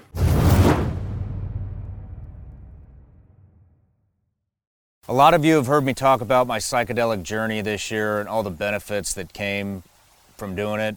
One being I haven't drank in 7 months. I haven't had any caffeine in 7 months. My anxiety's gone, my anger's gone. A whole list of benefits came from that. And that led me down this journey of researching benefits of mushrooms and fungi in general. And in my research, I found this company called Mudwater. Mudwater is a coffee alternative with 4 adaptogenic mushrooms and herbs. With a fraction of the caffeine as a cup of coffee, you get energy without anxiety, jitters, or the crash of coffee. What I really like about Mudwater is that they took the time to find the perfect ingredients to make a product that's going to make you feel better every day. I genuinely believe that this is a good product. Mudwater is Whole30 approved, 100% USDA organic, non-GMO, gluten-free, vegan, and kosher certified. Mudwater also donates monthly to the Berkeley Center for the Science of Psychedelics, as Mudwater believes the country is in a mental health epidemic, and so do I. Go to mudwater.com/Sean to support the show and use code Sean for 15% off. That's mudwater.com/Sean. Use code Sean for 15% off. Serious question. Who wants to take the best shit of their entire life? Right here, I do. How do you do that? You go with Bubs Naturals Collagen Protein. You rip the thing open, you put it in your coffee, you stir it up, and you're on your way. Now, if taking the best shit of your entire life doesn't interest you, collagen will also give you beautiful hair, great skin, and nails to die for. So, and you'll recover a lot quicker in between workouts if that's your thing. So now that we got the good shit out of the way, get it? Let me tell you a little bit about Bubs the company. Bubs is a tribute company to Glenn Bubs Doherty, who was a Navy SEAL and a CIA contractor who died defending American freedom in Benghazi, Libya. Bubs donates 10% of all proceeds to veteran organizations like the Glenn Doherty Foundation and 100% of all proceeds on Veterans Day. Let me tell you about Bubs' latest product that helps with energy, healthy digestion, your immune system, and your metabolism. Bubs Naturals Apple Cider Vinegar Gummies, which actually taste so damn good that I ate all 60 of them the first night I got them. They taste amazing, and man, I got a lot of energy now.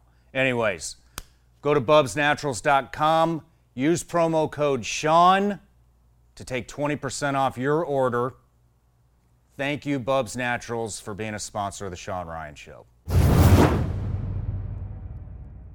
All right, Struggle, so we're back from the break.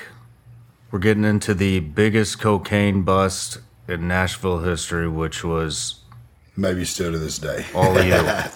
Yeah, all my guys, man. So let's walk through that deal. What? Well, I'll kind of start from the beginning, because the story is...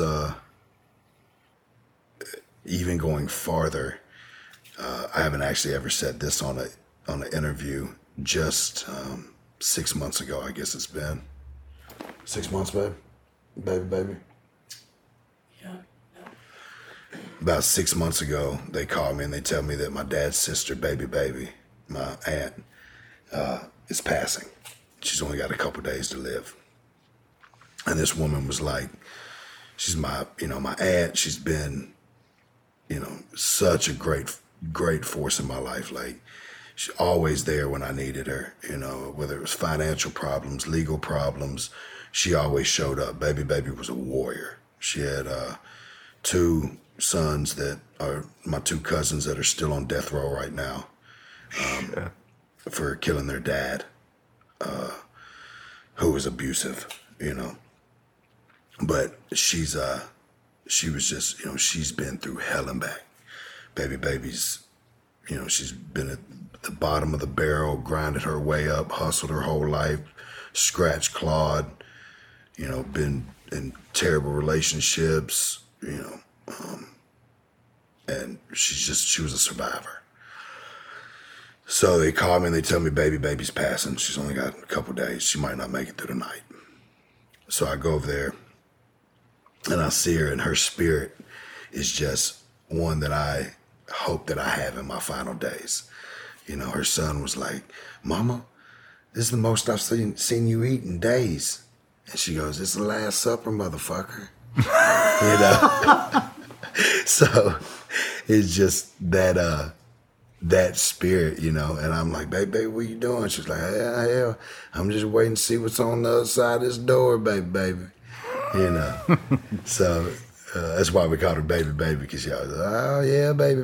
Like that's how she talks. So, but so we're sitting there, and I've got my arm around baby, and like I said, this woman's been a very, very, very powerful force in my life, like a rock. I mean, never gave up on me, you know. I would want my daughters to strive to be as strong as this woman. She's been through hell and back, and never gave up, never lost hope, you know, always just been a fighter. And never took shit from anybody. You know, I literally pulled up to her house before, and she's sitting out by her pool, and there's bullet holes all in the window. I'm like, baby, what in the hell happened? She was like, oh, that motherfucker, talking about her husband, Cluck. That motherfucker, he got to talking shit. I tried to get his ass up out of here. You know, she's just, she's a fighter, bro. But so I got my arm around baby, and I'm hugging her, and I know it's going to be the last time I ever see her. And my other aunt says, hey, your uncle's on the phone. He wants to talk to you. And this is uncle of mine, my Uncle Paul. He was military, came back super fucked up, drinking heavy, got into a bar fight, stabbed a guy in the eye with his thumb, you know, went to prison, in and out of jails, drinking heavy, then gave his life to God and quit drinking, built a huge rock company, like Riverbed Rock and stuff, delivering rock. Built a huge company, he's done great for himself. But I haven't talked to him in, you know, I was in prison for 5 years. I've been home for 6. Don't think I've talked to him since I've been home. You know, been a while. And so he gets on the phone. I'm sitting here on the phone, speakerphone, and he starts crying. I'm like, what's going on, Paul? And he's just mumbling. I can't understand what he's saying because he's so like frantic. And I'm looking around the room and I'm feeling the energy change, right? And I look around, I'm like, what is he saying? And my cousin goes, something he shouldn't be fucking talking about. So I kind of at that moment, I'm like, okay. I'm like, Paul, what are you saying? And he was like, I'm so sorry to tell you this, but baby's the one that killed your dad. And I've got my arm around her, you know? And it was one of those moments where it tested everything that I've been through in life. I didn't feel any different about baby. Whatever reason that she killed my dad 31 years ago, I don't know. I wasn't there, you know. Of course, I wish she wouldn't have done it. I miss my dad. I love my dad. He was my fucking hero. You know, my life would have been completely different with him in it. But here I am right now. I wouldn't change anything that happened in my life. Any hard time, any decision that I made, at this point I wouldn't change it because it all led for me to be right here where I'm at right now, doing what I love to do, having a testimony to share with others. But it was that moment where, you know, 10 years ago, I might not have been in the same place. You know, I might have fucking choked her out and killed everybody in the damn house. Yeah. You know, but I didn't feel any different about her. And she was such a gangster. She didn't budge. She didn't make a face. She didn't move. You know, like when he said that out loud, the whole room got silent. And I just said, Paul, we're not here to talk about that right now. Now's not the time. she passed that night. And I don't know what the reason was. It could have been numerous things. Do you think Paul knows the reason? They all did. Yeah. And you know what?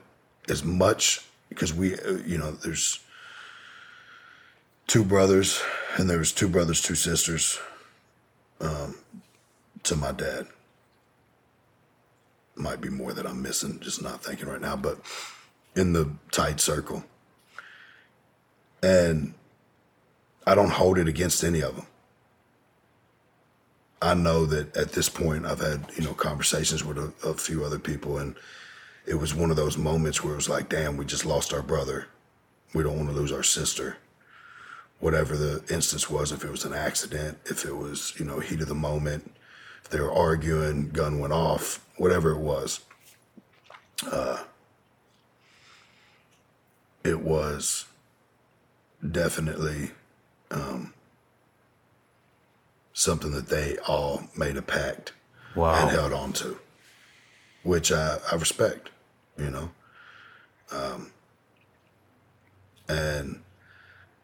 it sucks that I'll never know what really happened. Like, I would have loved to have had one more day with her to just say, hey, baby, look, I'm not mad at you. I just want to know what happened, like what, to bring some closure to myself, which closure was already met, because when I was told that he didn't die from a suicide, that was closure from that one chapter where I was suicidal my whole life, thinking that, living with that regret and thinking that I could have changed that. But then when my uncle told me that he had been killed, then you got another 20 years where I'm like revengeful and like, well, who killed him? I want to know, like, what was it? My dad was a hustler. I found out he had won $8,500 gambling that night. He was going through a divorce with my little brother's mom. Was there somebody that was jealous behind that? Did they rob him?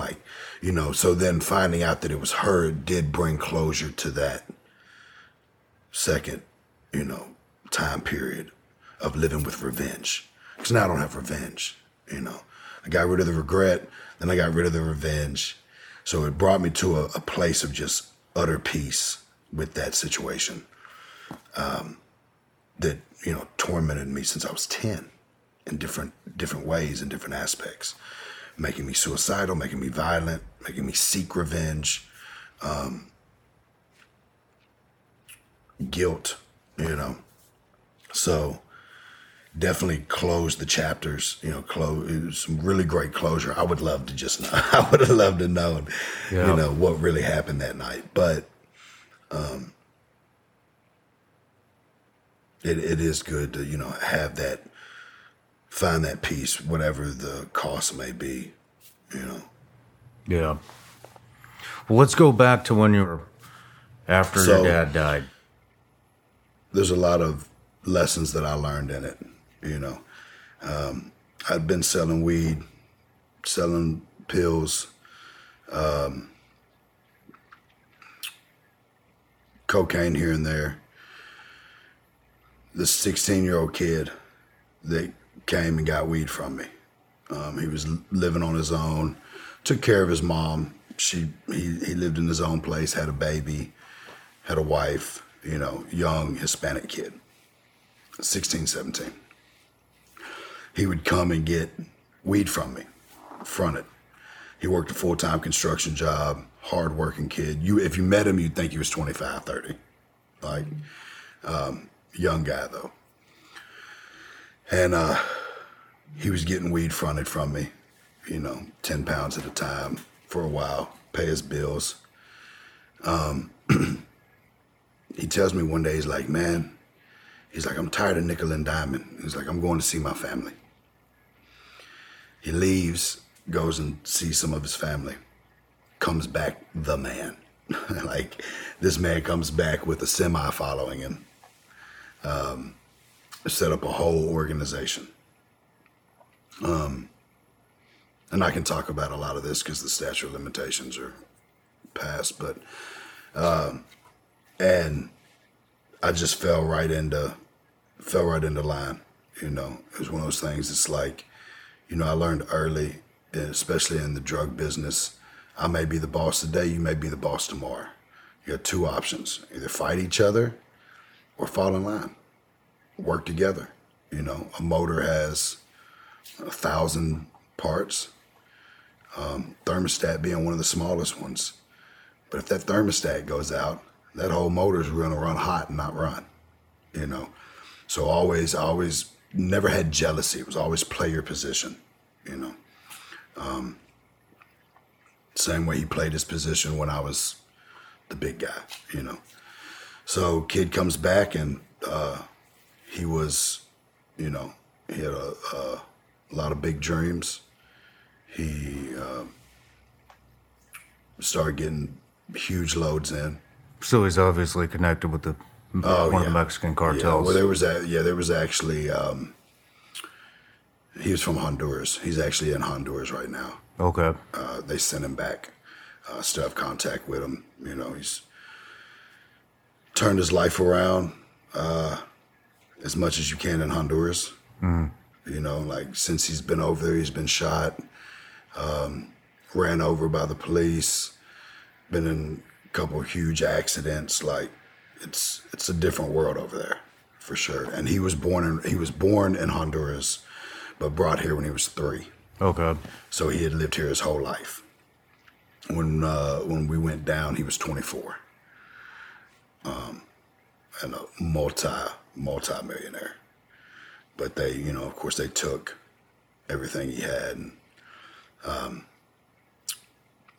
so, you know, there was loads coming in every way that we could find a way to get them in. You know, sometimes by vehicle, sometimes by plane, sometimes by, you know, car, semi, whatever. You know, there's a lot of different ways to transport. When I was actually doing transportation, we'd have false bottoms in pickup truck beds, dash compartments, you know, where the whole airbag would come out lift up like a fucking transformer, you know. Yeah. And so that load got busted. At the airport? Yeah. What was it in? It was in the airplane. It was in the airplane? Yeah. I mean, in a suitcase? I'm not sure how it was actually packaged that time. Okay. There was, you know, there was also a load that came up at the same time in a truck, and that's what caught it all. Was there was a guy on the case who had got busted, and he was giving them, he didn't want to snitch on us or rat us out, but the feds had him, and he was spoon feeding them whatever he could to stay free. So one thing led to another, where they had enough surveillance, and they had GPS on a lot of the vehicles. So they caught an actual truck coming up. It delivered. They caught the truck coming out with cash. Small amount of cash. Transporters only get like per unit. Okay. Paid, but they get paid cash right then per unit. So say he was transporting 50 kilos of cocaine, he was getting $1,000 a kilo. The transporter was. So he made the drive from Southern California to Nashville, made 50 grand, 3 days. Right. Catch him with the cash. Same night, they hit 4 different houses. Found one with like $500,000 cash in it. Found a house full of guns. There had actually just been a robbery a couple weeks before that, where they got my guy and us for, you know, a large amount of money. So it was kind of like when they busted, it was like on a rebound. And I don't know the full details of the airport. Okay. I know because where my portion of the case came in was from the truck. The airport was a same load, different route. Well, correct me if I'm wrong, but what I read was $2 million in cocaine at that time. It was actually $4 million. What is $4 because million in cocaine? How much is that? That would be about 140 keys, 150 keys. Let's see, 4 million. 150 keys. That's a lot of coke. Yeah, actually, it would have been 200 keys. Even more. Yeah. But, they also do street value. So when they say $2 million, right? When they say $2 million, to us, that would be 80 keys. Okay. To them, that could be 50 keys. Because they're looking at street value compared to wholesale. Gotcha. So, yeah, $2 million would have been 50 keys, and then it was another 50 kilos in the truck. So it was what would have been $4 million. In reality, probably 3 amongst the 2.5 amongst the 2 loads. But that's also before we get it and package it. Because, we're getting cocaine at a certain level, a certain percentage, to where we're able to break it back down to a paste with an isotyl and acetone, reprint the bricks, and take, 50 keys and turn it into 60. Gotcha. Which is $250,000 profit on a wholesale level, not even on a street value level. Just, in a night of rebricking them, Are you given a directive on how much you can dilute it? Or no. No, it's all up to you. Once it changes, once Yeah. it's in your hands, it's all up to you. Yeah, it's ours. But, we sold to a lot of people that, used it for purposes to like recook. So they would, turn it into crack, which anytime you're dealing with people that are using it for that purpose, it has to stay pure enough to where they don't lose. Okay. Because they'll take the product and they'll cook it up to see what comes back, because it'll come down to its purest form. So, and of course you want to always compete and have the best, unless you're just dumping it off to make money, But there's a lot more pride and power in having really good product. Gotcha. So, never sold any bad shit. All right. You don't stay in business long if you do, or the guys that really dilute it too much are short-lived, or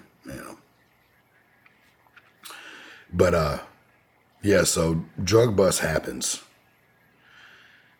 Hits the news, right? They're calling it the George Burley cartel, right? When it first hits the news. I'm watching the news. So you see this shit all happen? Like literally see it This is happen. your shipment. You're watching your shipment get busted. Not on only that, fucking I'm news. watching, because that robbery had just happened. So when that happened, my guys lost all their guns. So I had just brought them a whole bunch of guns. So I'm looking at all this cocaine, all this money, all this weed, and some of my favorite guns I had ever owned in my life sitting on this table on the fucking news. Just like, holy fuck. They call it the George Burley drug cartel. The name George Burley was just a fake ID. It wasn't anybody's real name. The guy they had him booked at first under George Burley, then they changed it to Octavian Palma. Neither one of those were his name, But the house I was living in was under George Burley. Lights, water, all of that. Oh, wow. So I'm sitting there like literally looking out the mini blinds like, holy fuck, they're coming for me full force, to the point that I moved out of the house, took my wife at the time and kids and went and lived in a hotel in Brentwood in one of those extended stays. Yeah. Like I've got this 5,000 square foot house in Brentwood and I won't even step foot on the property. 9 months go by. David came and got me. I'm fighting a federal case on pills already. I had a good friend of mine. I'd been dealing, rewind a little bit, I'd been dealing with this girl for years, getting pharmaceuticals. She would bring me tens of thousands of Lortab pain pills a week. And I'd been doing that with her for a while. How many? About 10 to 20,000. 10 to 20,000 a week? Yeah. You get Sealed rid of all bottles, that? Every bit of them. Faster than we could keep them. My wife, who's here with me now, used to break them out, count them, and run them all over town for me. She was my best friend at the time, you know. And crazy, I had a job. I was the maintenance supervisor of an apartment complex in West Nashville, where it's all one-bedroom apartments and literally gated community. I could sit in an apartment that I had rented, showed as rented, to a fake file. Sit there and watch every person come through that gate and could run them down. Poor apartment complex probably still has thousands of empty bottles behind the drywall. Yeah. You know, but had our own little organization in those apartments. It was long lived and, you know, but so she had told me, she said, hey, I want to, you know, take a little break. And I was like, all right, cool. Like, you know, we made a bunch of money. So she takes a break. Literally 6 months later, she calls me back. Like, hey, you ready to work again? And I'm already doing fine with everything else. And I'm like, yeah, sure. Like, you know, it's extra money. We'd always done good business, made a lot of money together. She goes, well, all I have is the big ones. I'm talking about Oxycontin. And I was like, I don't mess with those. I had a friend pass from them. I'm watching the opiate. You know, I didn't feel as bad selling Lortabs. A lot of people that buy Lortabs are the construction workers, the car dealers, just the mechanics, people that pop a couple pain pills and go on about their day, work, take care of their business. Still terrible drug, but not to the level that I'm watching Oxycontin destroy people's lives. Yeah. You got a 10 milligram pain pill and you got an 80 milligram pain pill that they're snorting and shooting, injecting, you know. It was a big difference for me morally in the two drugs. So I had never sold one or ingested one, ever. Still to this day, I've never sold one or taken one. Did 5 years in prison for them. So she calls, she's like, hey, I got these. I'm like, absolutely not. One of my best friends at the time, Army Ranger, went and did 2 tours in Iraq. I wore his dog tags while he was gone, watched over his kids. He was like, man, dude, my benefits ain't kicked in yet. I can't do anything with weed and cocaine. All the guys at the fucking base will buy these, man. You know, they're taking these pills. Please get them for me. So I'm like, he's like, look, man, you're getting them for this price. They sell for this. He was like, I can make a lot of money. I'll make you some money. So I was like, all right, you know, we'll get them. She's supposed to bring them to me. She calls me last minute, says, I need you to meet me halfway to Memphis. I'm like, all right, cool. Jump in the truck, driving out there. She calls, hey, my car's late getting out of the shop. I need you to come all the way to Memphis. By this time, I'm already halfway there. I'm like, all right, fuck it. Called her like, hey, where we meeting? She's like, hey, just meet me at Walmart. I had to run in Walmart real quick. Just meet me at this Walmart. And, you know, we'll go do the deal. I'm like, all right, cool. Pull in. It's me and him and my ex-brother-in-law, the one that passed. And we pull up. She hops in the back of the truck. I got the radio up a little bit, so the wire is not that good, you know. But long story short, I show her some money. She goes, okay, jumps out the truck and runs across the parking lot. So automatically I'm scrambling, hit the button for the dash pops up on all the vehicles that we drove. Shove the money in there. And next thing I know, lights everywhere. They hit the truck. No transaction went through. They didn't find the money. They take us, they interrogate us, they confiscate the truck, put us out in the middle of Memphis. Like, I guess trying to scare us or whatever. So we get people to come pick us up from Nashville. Don't hear anything. A month later, they come and arrest me. I get bond, of course. I'm out on bond fighting that case. My guy who was the Army Ranger, I'm not going to say his name because I would never do that to him. We're not friends anymore, of course. He completely told on me, told him everything, gave him everything that he could give him to save his ass. And, I justified it by saying, they would have took all his benefits. He was disabled. He kicked in a door, some shit blew in his face, lost his lung behind it. He went through hell. So I just cut ties with him. He told on me, but, I never seek revenge on him because, he was a really good friend. You can't expect everybody to fucking really stand in the face of the federal government and say, no, I'm going to fucking own this and take the fall, I made the decision too, knowing, that I was going to be gone. I was going to go away from my kids. They were going to go through some shit. I was going to go through some shit, but I wanted to come out with my head high and know that I never told on anybody and that I accepted my fucking, my charge and accepted my responsibility and laid down and did what I was supposed to. Because that's how I was raised. But you can't expect everybody to do that, and 8 out of 10 of them won't. That's why it's one of the 1,000 reasons I would never sell drugs again. Yeah. But so I was fighting that case already, and the big cocaine bust happened, and I'm just like, I'm knowing they're coming for me. I'm literally, those 10, 11 months were torture.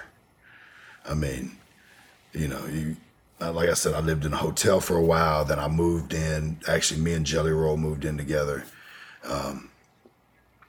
Got a place, but it was like I didn't want to, grow any roots anywhere. Yeah. Because they're either fixing to come pick me up and charge me with millions of dollars of cocaine, a shit ton of guns, and a whole lot of weed. So, it was a really, really rough time just knowing they were coming, but not knowing when. I get a call. My guy's in there. He's like, hey, man, feds dropped the charge. We're all getting out. They originally arrested 11 of them, I think, the first night. None of them legal. Legal to a point, you know what I mean? But all of them from different El Salvador, Honduras, Mexico. And he calls me. He's like, man, feds dropped the charge. They didn't have enough evidence. So I'm like, oh, man, like, fucking yes, my guys are coming home. This is behind us. A couple days later, I get a call from the feds, like always. Hey, you need to come take a drug test. I'm like, all right, cool. Go to take a drug test. I'm in gym clothes. About to go to the gym. Go take a drug test. Go up, take my drug test. They're like, hey, can you just hang out for just a second? Somebody needs to talk to you. I'm like, all right, cool. And here they come. Hey, we're with the, drug task force, Metro. You're under arrest. And I'm like, for what? And they're like, conspiracy of 200 kilos of cocaine and 300 pounds of marijuana in a school zone. And I'm like, fuck. All right, so I go in. They set my bond to $500,000. Yellow Wolf was one of the first people that I called. He's like, man, I'll come make the bond. You know, I could get out 50 grand. He's like, I'll come make it. But then the feds put a hold on me because I was already fighting the federal case. So it was one of those days where it was just like, okay, I'm here. And reality sunk in. I was going to be there for a while. And I decided to make the best of it. But as the case went on, of course, the first offers they were throwing around were like 40, 50 years for the cocaine. It wasn't but a couple months into it when they started realizing they didn't have as much. We filed a motion to get the GPS thrown out. All the wiretaps were illegal as fuck. So as their case starts unraveling, they went from 40 for me to 15. And of course I asked my lawyer, I'm like, well, it's 200 keys of cocaine, 300 pounds of weed. I've never been caught with anything. They don't have me talking about anything but money. Can we not just like plead out and say that I was selling weed? And he's like, yeah, if you make a statement that you were buying weed from these guys. I was like, well, I'm not going to make a fucking statement that I was doing anything with these guys. You know? Like, that's just straight out snitching. So ended up, I pled guilty to cocaine conspiracy of special amounts. I got a 13-year sentence, Class A felony, 13-year sentence. Supposed to be run concurrent with my Fed time. In the process, I go to court for the feds. They give me 57 months for attempt to possess with the intent to distribute Oxycontin, which is the dumbest charge. And attempted to possess with the intentions to distribute. Yeah. But it's all falls under conspiracy, you know. Like, I'm a third-time convicted drug felon, international drug trafficker, have all these tags and labels on my record, and I've never been caught with anything. Wow.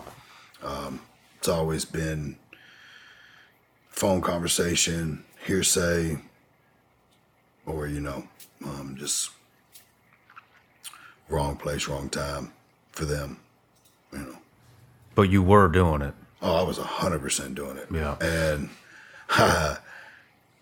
that was why I didn't fight. I fought enough to make sure I wasn't going to be gone forever.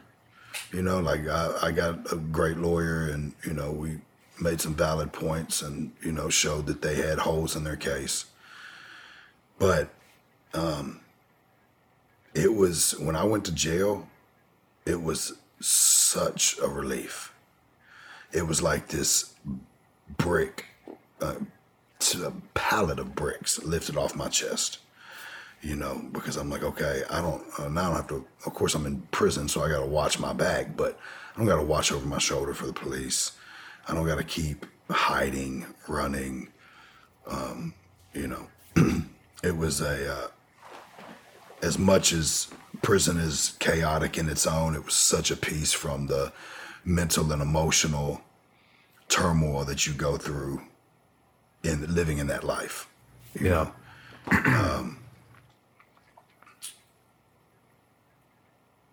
Yeah, so, you know, prison was literally the best thing that's ever happened to me. How long were you in prison for? 5 years. Did you feel like relieved the whole time you were in there, or when did you start getting antsy? It was off and on, you know, like I was relieved when I got there. And then of course you want to get home. You know, I'm watching my whole world fall apart. I'm watching the mother of my kids and my wife at the time start dating other guys, getting into drugs again. Like when I left, she was sober. So watching her fall back into that vicious cycle. I'm calling home. My 5-year-old daughter is crying Mommy hasn't woke up all day. I've got a 10-month-old baby at home, a 3-year-old daughter and a 5-year-old daughter, 2.5-year-old daughter and a 5-year-old daughter. And having to talk my 5-year-old through teaching her how to make macaroni and cheese so she can feed her siblings from a prison phone because they haven't eaten in 2 days. Damn. Or hearing her cry because mommy's passed out on the front porch and she won't wake up. My 10-month-old baby, Sincere, my son, he was like 1.5, got completely ran over by a car in the driveway because they were all over there on drugs and shit, and he's just playing in the driveway. They backed over him, like literally, and then backed back over him when they realized they had ran over him. Luckily, he was just soft enough as a child to not break any bones, but had like tire tracks in his fucking forehead. Jesus. I'm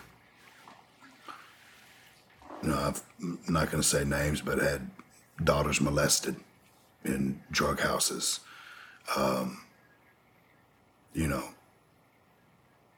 Just everything just crumbling and just falling apart, and watching them just get drug in. Like, kids couldn't come see me because they were so ate up with bed bugs.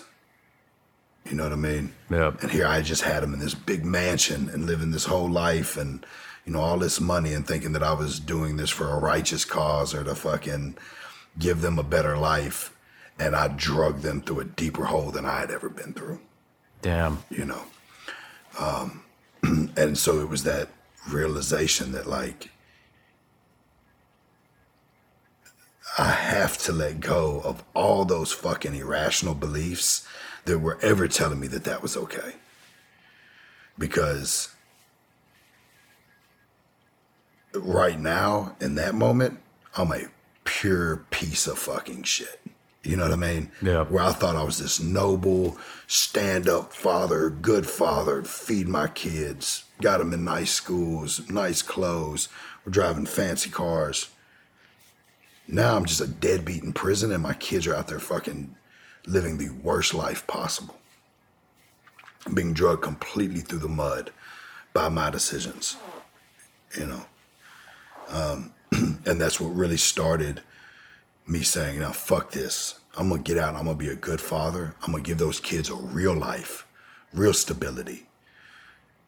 I'm going to break this cycle because this is the same life that their mother had lived. I didn't live it as much because my mom wasn't an addict. Had a lot of family members that were, alcoholics and addicts, but not to the point where it affected my childhood like that. My mom was a good fucking mom, and, she may have dealt with a lot of abusive husbands and shit like that, but I didn't have that kind of, I didn't have to go through that. And so watching them go through that was like, okay, yeah, this isn't it. This is not what I want for them, and I'm gonna make sure this never fucking happens to them again. And I knew, like I told you before, I knew I had lost control of anything outside.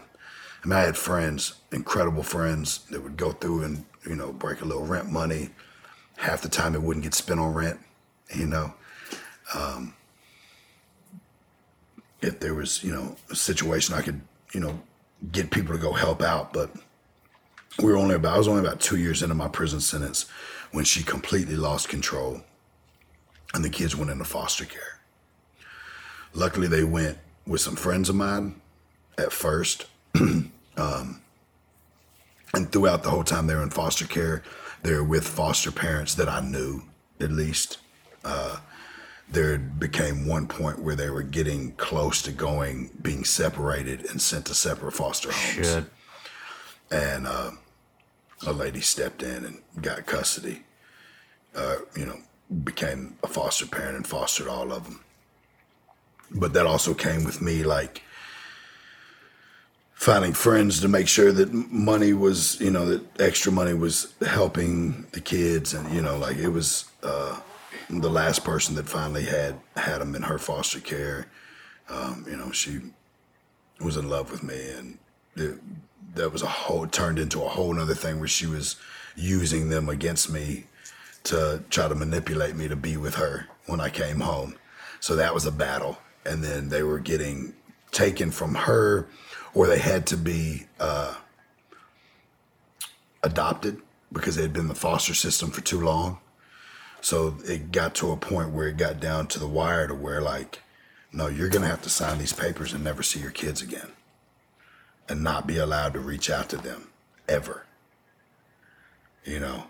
And I'm fresh out of prison at this point. Like, absolutely not. Like, fuck that. Whatever it takes, whatever I got to do, you know. And within my new rational belief system, though, of course. You know, because the old me, if I wouldn't have went through everything I went through in prison, transitioning and, you know, transforming into the man that I am now, you know, I would have made the same decisions when I came out. And that's what happens to a lot of guys. They go in, they make a lot of changes. They got all these goals and all these aspirations and all this shit they're going to do when they get out. And when you get out, the fucking life hits you, you know. Obstacles. And you have to be able to persevere. You have to say, I am not going back there. I will fucking dig ditches. I will do whatever I got to do to make an honest living. I'm not going back to prison. And if you really have that mindset, you won't go back. The parole system, it's not designed to put you back in prison. It's designed to keep you out, transition you back into society, and help you build. But so many people buck it, and they had those same irrational beliefs that it's us versus them, you know, that, you know, I hear it all the time. I'm sitting in my parole office. I got to go there every time I need a travel pass, and I'm sitting there and I'm listening to these guys. No, she trying to violate me. She doesn't want to see me do good. I can't get no job. I can't. And I'm sitting there like, dude, I've seen guys come out of 25-year prison bids for murder and get a job the next day. Like, if you want it, you can have it. And that's something that I've really been able to, like, really preach to my platform and my fan base. Is like, look, man, I came home 6 years ago with nothing. Had an ankle bracelet, sleeping in my brother's basement. 6 years later, I've got custody of my kids. Were in foster care. 6 years later, I got custody of all of my kids. We got 7 kids. Just bought my family the biggest house we've ever stepped foot in. And then I give them this little spiel. I'm like, you know what? I just did the other day. I was walking a family member through the house, giving them the tour. And after about the 5th time she said it, I had to stop her. She kept saying, boy, you so lucky. I had to finally say, this ain't got nothing to do with luck. This is faith and hard work. The American dream is alive and well. If you want it, you can have it. You just got to fucking stand on your feet and grab it. You have to put the fucking work in. Faith and hard work. That's all it takes. Believe in yourself. You know. So, you know, through that whole process, I've been able to really, it's given me a purpose, you know. My kids, of course, give me purpose, but the fans give me such a purpose as well. I get to see them, meet them, and they're like hugging me like, man, dude, your music got me off drugs, got me through a prison sentence, got me through a divorce, took me back to my wife, got me back with my kids. Whatever they've been through, my music has been able to inspire them to just keep pushing. And those are the moments that fuel my next step, you know, because I'm like, man, I can't let these people down. Yeah. I can't take steps backwards. They're looking at me like I made it out. I did time in the streets. I did time in prison. I was addicted to drugs. I was addicted to the life. I've been through all of this, and I'm just like them. But I made the decision to fucking change.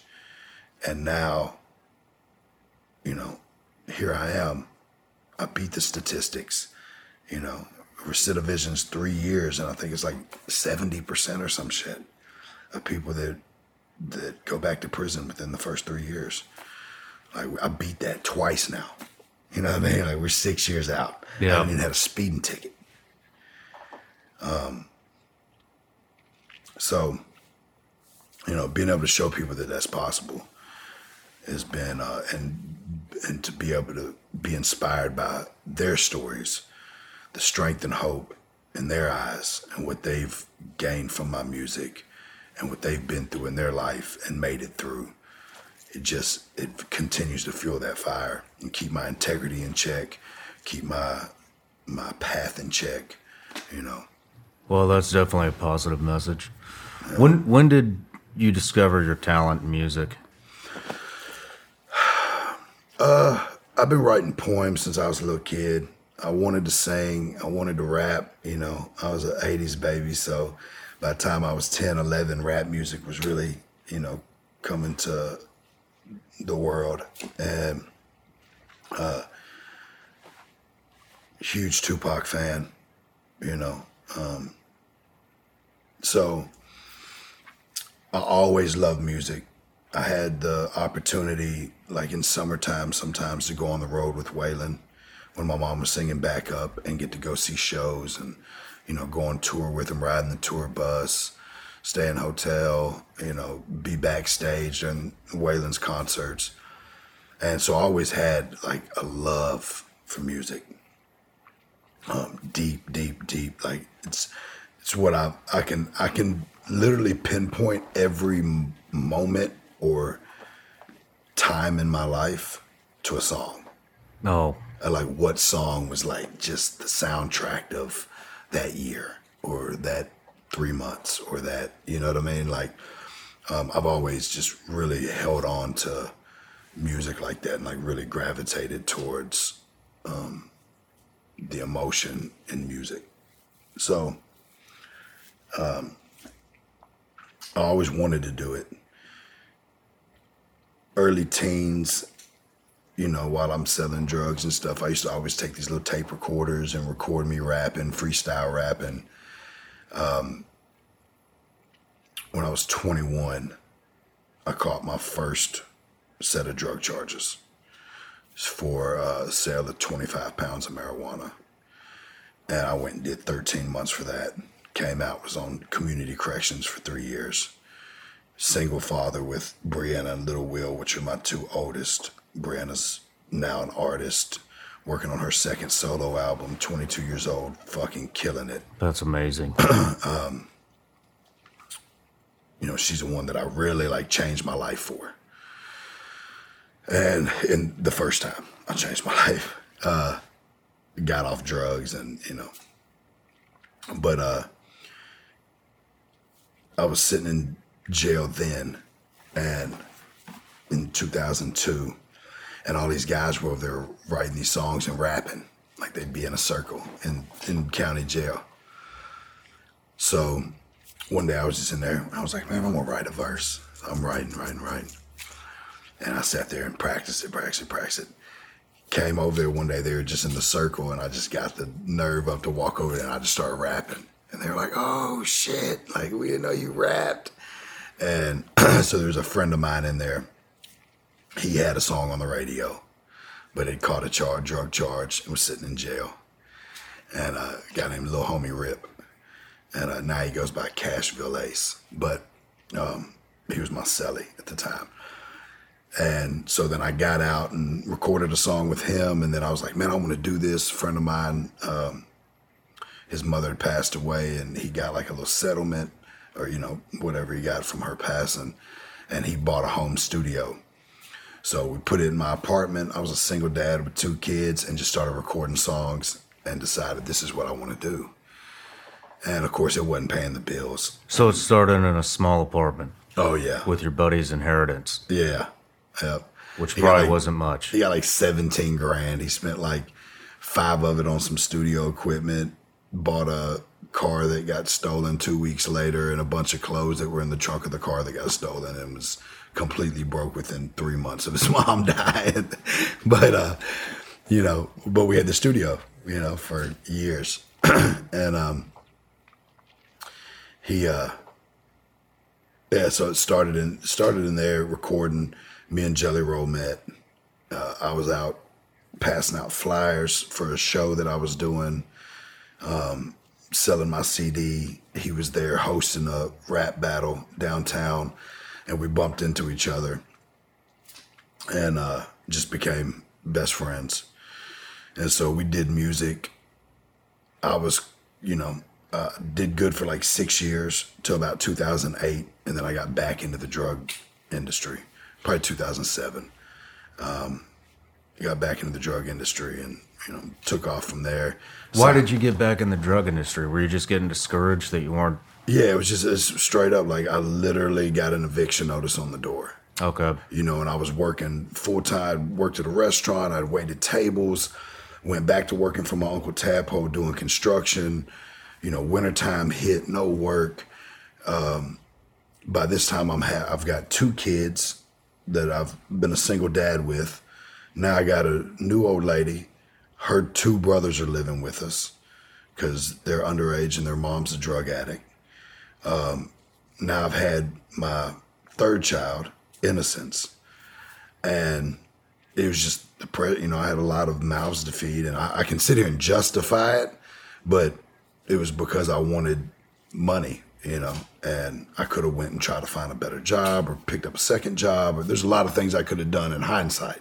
Yeah. But in that moment, with the belief system and that I had been raised up with and instilled with, I was like, man, I ain't got no choice. Yeah, I mean, fuck, you look back to what you know. Yeah. And that's how I got back in selling drugs. And then I got a record deal. They were going to do a movie about my life. Signed to a record label out of New York named Mass Bomb. They had another artist signed at the time and came down, started recording records, signed me to a deal, went down to Atlanta, recorded a bunch of records with Drummer Boy, who at the time he's a huge producer, had tons of fucking songs on the radio, all the Jeezy implies and all the stuff that was happening right then. And then the owner of the label, his father passed away. And, his dad was his best friend, mentor, father, and so he just kind of lost his shit and shut the label down. And I had quit selling drugs again, was just living off the label and, just recorded this album, fixing to try to, have my big break. And then that tragedy happened in his family. And he shut the label down. I went back to selling drugs, got super discouraged, was like, fuck music. This isn't it for me. I'm tired of, doing it. Still ended up releasing the project as like a mixtape. And then he came back. I got indicted for the federal charge. Right after I got indicted for the federal charge, he hits me up like, hey man, I'm so sorry, man. I just had some personal shit I had to deal with my dad, dying. And I was like, well, I'm going to prison. I just caught a federal indictment. And he's like, man, I'm so sorry. I was like, well, it's not your fault. You know what I mean? But so then he jumped back into the picture. We ended up scurrying between that year and a half that I was fighting that federal charge before all the state shit happened and I, got picked up on the cocaine bust. He jumped back into the picture and we were just working. I was recording. And that's where Outlaw Shit came from, which now has 60 million views and started an entire genre. Damn. That's, so, and then he stuck by my side all the way through prison. He started my Instagram. I was in prison when Instagram started. He started my Instagram, started my YouTube channel, started everything and really helped build my brand. I would write these inspirational letters from prison. He would fucking type them up and post them, and built my fan base through my entire journey of me before prison and going into prison. And he's still my right-hand man. He's the one that I said, he's in Florida right now. He's usually following me with a camera. Because, we have documentary footage starting in 2007. Nice. To today. Nice. Me going to prison and me getting out of prison. Holy shit. He picked me up from prison with the cameras. Wow. So we've got, which there's some great episodes on YouTube. I think there's 15, maybe 17 episodes before prison and then after prison. But they're getting pulled pretty soon because we're gearing up to get that puppy on Netflix. That's awesome. Yeah, because it's we've got a lot that we never put on YouTube because it was like too dark and too deep. Yeah, we've got final interviews from the mother of my children before she died, like in full blown heroined out in the middle of the streets, like some gangster shit. Like, damn, dude. So we got a lot of stuff that we haven't put out. So we're working on putting that together as a collective whole now. But so, he came back in, we were scurrying. We got I Am Struggle finished right before I went to prison. And then of course we didn't know I was gonna get locked up when I got locked up. We released Outlaw Shit the morning they arrested me. The morning, dude. Like, so I was on the high. I was like, I just got my first video out, and then boom, I got arrested that morning. So, watching, there was no country rap when I released that. Like, Colt Ford was kind of starting and had like a little, name buzzing, but there was no like major country rap records. And I had a whole project of them. So as we dropped that, it just really sparked this whole genre, of music that is now massive. But, so he stuck by my side through all that, through prison. And did you release anything when you were in prison? Well, I released that album when I was in prison. And that album had a song on it called Black Curtains. And it was a sample of Waylon singing White Room. In a white room with black curtains, right? And the song is talking about me breaking the cycle from my father to me to my son. I'm sitting in county jail and they're like, man, we really need to shoot a video. We got to figure out how to shoot a video. So they shoot this whole storyline and they're like, man, we just really need to get some footage of you. So this camera crew, they had already been in and done a couple documentaries for people in prison. And Nashville Scene had just come in there and did a interview with me for an article they were doing on me. So I was like, well, y'all can try.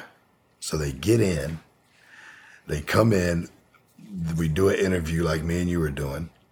I give a whole bunch of inspirational stuff, which has all been used in documentary stuff. But then we're sitting there and the PR for the publicist for the jail's there.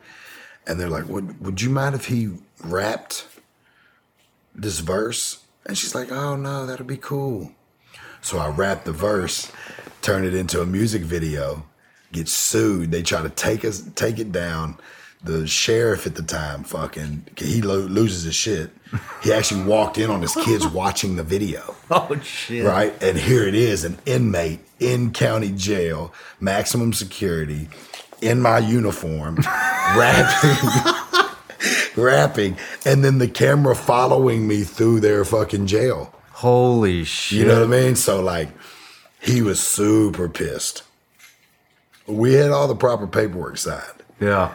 But it hit all the news. I'm in prison by this point, right? I had already got moved from jail to prison. So if anybody wants to know the layout of the Nashville jail, they just got to watch your video. It's torn down now, yeah. They could have. But so I'm sitting in prison. They're like, Struggle, you're on fucking the news. I'm like, oh, God, here we go. They got another indictment, like some other bust is happening. It's going down. And I go in there, and it's literally my music video's playing on the news. You can look it up. It is fucking hilarious. And that poor publicist, she was trying to scramble to save her ass. Yeah. You know what I mean? She was like, we were completely duped. They acted like they were coming in here to do a documentary, and then we didn't know they were going to turn into a music video, which we did do. The documentary is out. Like, we didn't lie. We just used it to our advantage to get some things that we needed to get. Some extracurricular. Yeah. Thank God I was already in prison by the time that happened, or he probably would have sent some of them goons in there to beat my ass at the sheriff. He was so mad. he tried to make us take it down, but we had all the proper paperwork, so we just refused, and they let it sit up. And the thing was, it was a really good fucking story. It's a good message, so as much as they wanted to try to, be mad, it's like, fuck, what do you do? So that hit and went viral while you were in. Yeah. How about that fired everybody up in prison? Oh, yeah. No, that was nuts. And I didn't actually get to see the whole video until I was being transported. I made parole from the state, and I was being transported to the feds. So they'll throw you in a van, and they'll take you to these little podunk towns, going from state prison, which was in East Tennessee, all the way down to Ocala, Georgia, and then fly me from Atlanta to Oklahoma, but that to where their classification is, the feds. But although they'd like take me in a van, drop me off at a county jail, dip out. 3 days later, another van come pick me up, take me to another county jail. So I was like in this transportation for like a month. And one of those little county jails, I was sitting in the holding cell, and one of the guards kept looking at me, and I was like, man, I don't think this guy likes me. He's like, hey man, are you Struggle Jennings? And I was like, yeah. And he's like, man, I fucking love them outlaw shit and Black Curtains video. And I was like, dude, I haven't even got to see Black Curtains. He said, well, you have now. And he turned this big screen around and hit play on that thing. And I'm sitting in a jail cell, through glass, but I got to watch the video for the first time. Oh, that's cool. I bawled like a baby. I'm fucking so emotional. So it was, I was gaining steam and momentum while I was in there. And of course, Yellow Wolf was one of my best friends before. Jelly Roll was my best friend before. And so they're gaining a bunch of momentum. Yellow Wolf had signed with Eminem. Jelly Roll's climbing up the ranks, busting his ass touring and putting out music. And the whole time they're screaming free struggle, free struggle, free struggle. So when I came home, I had that sense of hope also, watching them making it and them both saying, bro, it's possible. Just don't go back to prison. Just keep working. It's possible. So I hit the ground with just full faith and full motivation and full, determination and discipline and dedication and, just stuck to my guns and kept doing it, and it's just continued to grow, That's incredible. So what was the next big hit after you got out? So when I first got out, Yellow Wolf produced a whole project on me, and there was one on there called Like Father, Like Son. Kind of the same thing as Black Curtains, just talking about the, my grandfather and then my dad becoming who my grandfather was and then me becoming who my dad was. And it's a point in my show every night still where I get to give a speech and say, the biggest thing that I learned in prison was I got to be the man I would want my sons to be. I got to be the man I would want my daughters to date. It's up to me to break that cycle. And I tell them to go home and raise those boys to be the fucking men we need. It's like a really good, powerful moment, but in the show. But that was the next big hit that came out, and I was fresh out of prison, and they had tried to send me back once because I was releasing these documentary series on YouTube, and the federal halfway house was like, oh, fuck no. Like the feds were like, no, what are you doing? Like, you're not allowed to do this, and so they tried to send me back, violated me.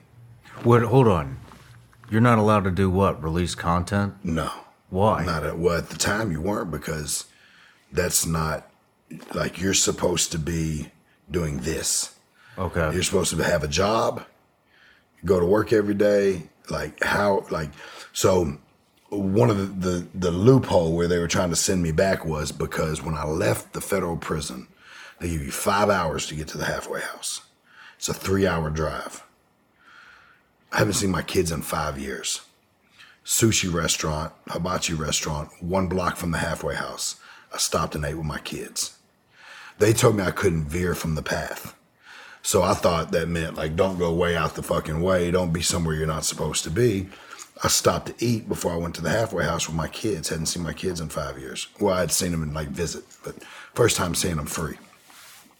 And so they used that, saying that I wasn't supposed to stop and eat, is what they're trying to violate me for. But the lady was like a total cunt about it. She was like, listen, you know, I think your message is bullshit. I think you're just another convict. You know, I watched your little documentary series. I don't fall for any of it. You know, you're going back to prison. I go to work that day, which was at the studio. I was employed at a studio so I could record. But I wasn't allowed to record. I was having to say that I was just working at the studio so that I could be there recording. And so I go that day, tell my kids I'm gone. I got to go back to prison for a year. So sorry. They cried. We hugged. Fucking emotional, terrible time. I go back to the halfway house and the staff's like, yeah, man, marshals will be here in the morning to get you. You got to go back. I'm like, all right, man. So I pack up all my shit, you know. My buddy comes and picks up everything so that I don't got to tote nothing there. They come wake me up early in the morning. He's like, come on, man. I'm like, oh, the marshal's here. He's like, no, come on. So I go down there and that lady that was violating me is on the phone. And she's just giving it to me. Everything I just told you is what she's saying. I don't believe your message. This is what shit do it. She said, but somebody above me seems to think different. So I'm putting an ankle bracelet on your ass and you got one more chance. I'm like, oh shit. Like, I got one more chance. I'm like, okay. So they hang up with her. No, she's actually in the room. She gets up and leaves. They hit speakerphone on the phone that's in there. And this lady comes across and she was like, I just want to tell you that I love your message. She was like, I'm actually going to start using your documentary as training for for all of the federal government staff on transition houses, because we tend to get too caught up in black and white and forget that greatness is in the gray areas. I had to put the ankle bracelet on you because that lady was giving us hell and she wanted it. She was like, but in return, I'm going to give you an extra 10 hours a week free to record your album. She was like, go out there and make us proud. And fucking, yeah, it was like, so there's an episode about it on YouTube called Silver Linings. But so I had a lot of shit like that happen, you know, that. That's amazing. Yeah. That is amazing. Do you keep in touch with her? No, I don't, but I'm going back. Yeah. Actually, Devin was supposed to set it up. It's with the charity that does all the federal halfway houses and go back and speak. Oh man, so, that would be that would be huge. Yeah, you know, they kind of want, you know, I'm getting to that point now where I've proven that I'm not going back. Yeah. You know, they're really careful about who they let come back in there. A lot of times it'll be somebody that's like 10, 15, 20 years released. You know what I mean? Yeah. And, but I'm getting to that point now where like now I'm coming off of state parole. So I can go back into the state facilities. I can go into a lot of these places. Like right now I'm kind of confined to like public schools, which I've went and done. Public schools. I've went and done some rehabs. So, but now being able to get back in those actual facilities and get clearance to like go into jail, prison, federal halfway houses, and be able to share this with people that are, because I share it every night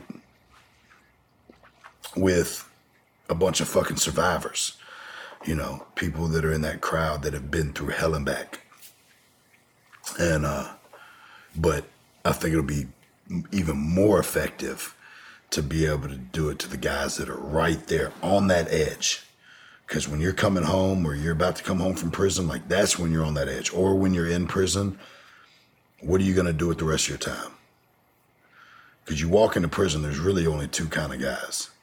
You got the guys that are gambling, smoking, eating honey buns, watching TV all day, maybe working, you know, just getting by, really just living that life. And then you got the guys that are fucking reading every book they can. They're training like fucking animals. They're better. They're going to every class they can. They're bettering themselves. And as soon as I got to prison, I knew where I wanted to be. I didn't want to be fucking smoking cigarettes, which I'll smoke again now, but I didn't want to be in there smoking cigarettes, fucking eating honey buns, watching TV, wasting my time. Yeah. I wanted to become the best person, father, human being that I could become. And I did. I took every class. What kind of classes were you taking? I took every class. I took psychology. I took parenting. I took health and nutrition. I took, I did all the drug programs, anger managements, to the point where I was teaching the classes by the time I left. Wow. Because that's, I of course I had a passion to grow and to become better, but then that turned into a passion to help others become the best people they could be. And I've always had a good job with, I've always had, been really good at relating to people, made me super effective. Like when we were in the drug program and I ended up becoming, like a mentor in there to be able to dig into some of these guys that were stone cold killers that were, had been through, didn't trust a fucking person on the face of the planet, and being able to crack that shell and get down in there, and say, hey, bro, you can do this. And I've got a couple of them that I still talk to this day. I just talked to one. We're talking about setting up a family vacation together.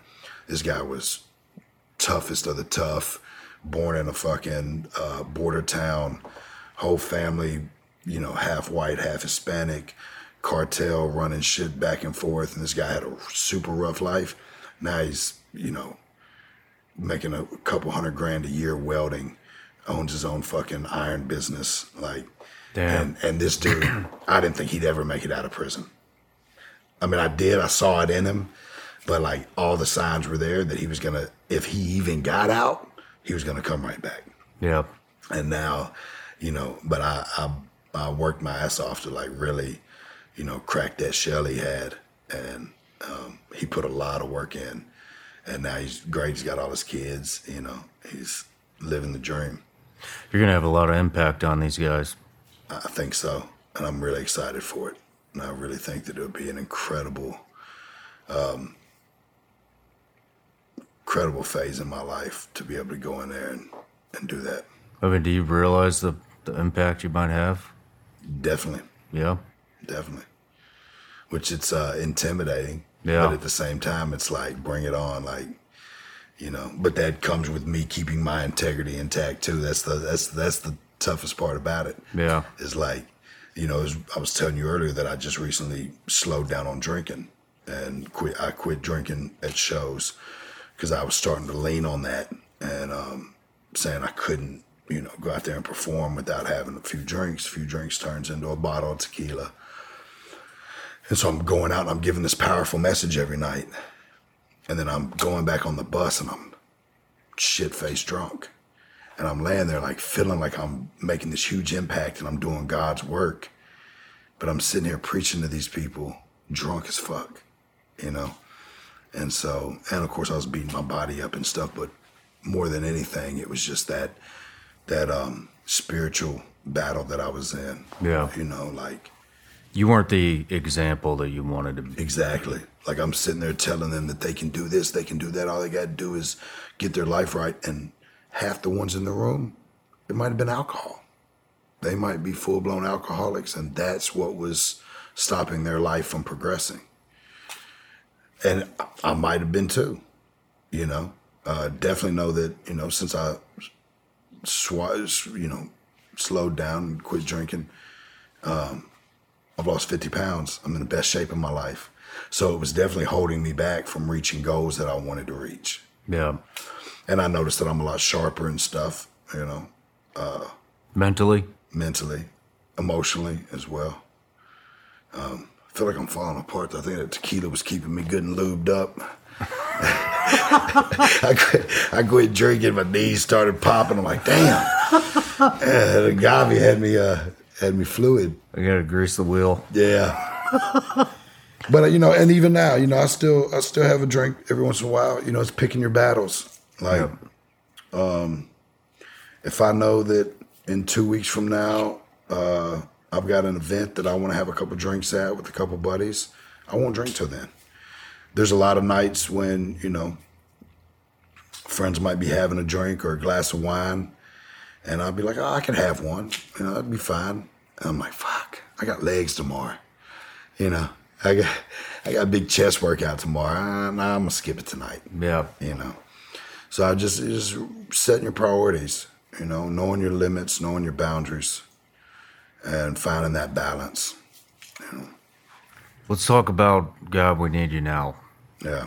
When that came out. It was incredible. I mean, so I'll tell you how the song came about.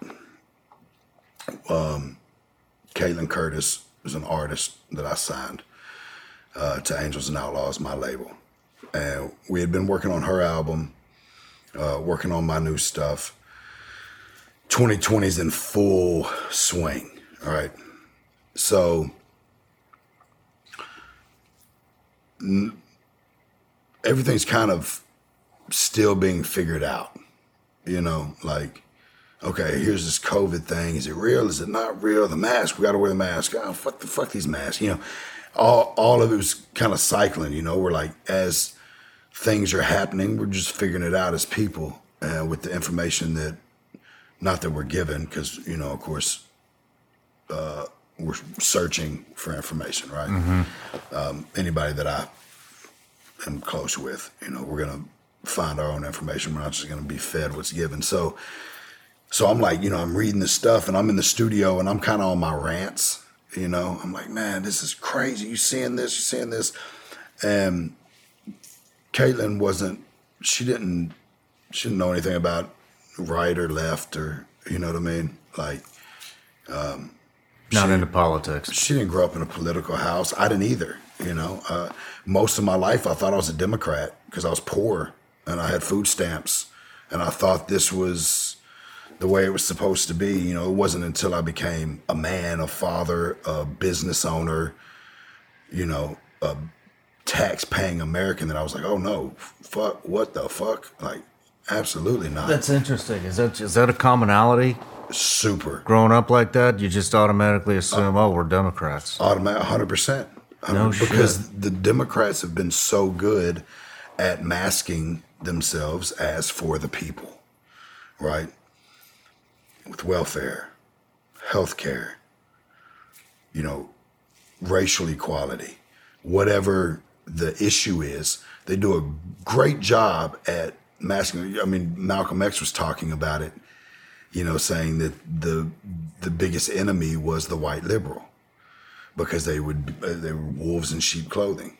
They would mask like they were, and they would always use, you know, black powerful leaders to try to get their message out, right? They've been guilty of that for centuries. But so I always thought I was a Democrat because, you know, I live in the hood. I'm on welfare. I've got food stamps, you know. That was just how I was raised, thinking that that's what it was. I didn't know anything about real politics, you know, until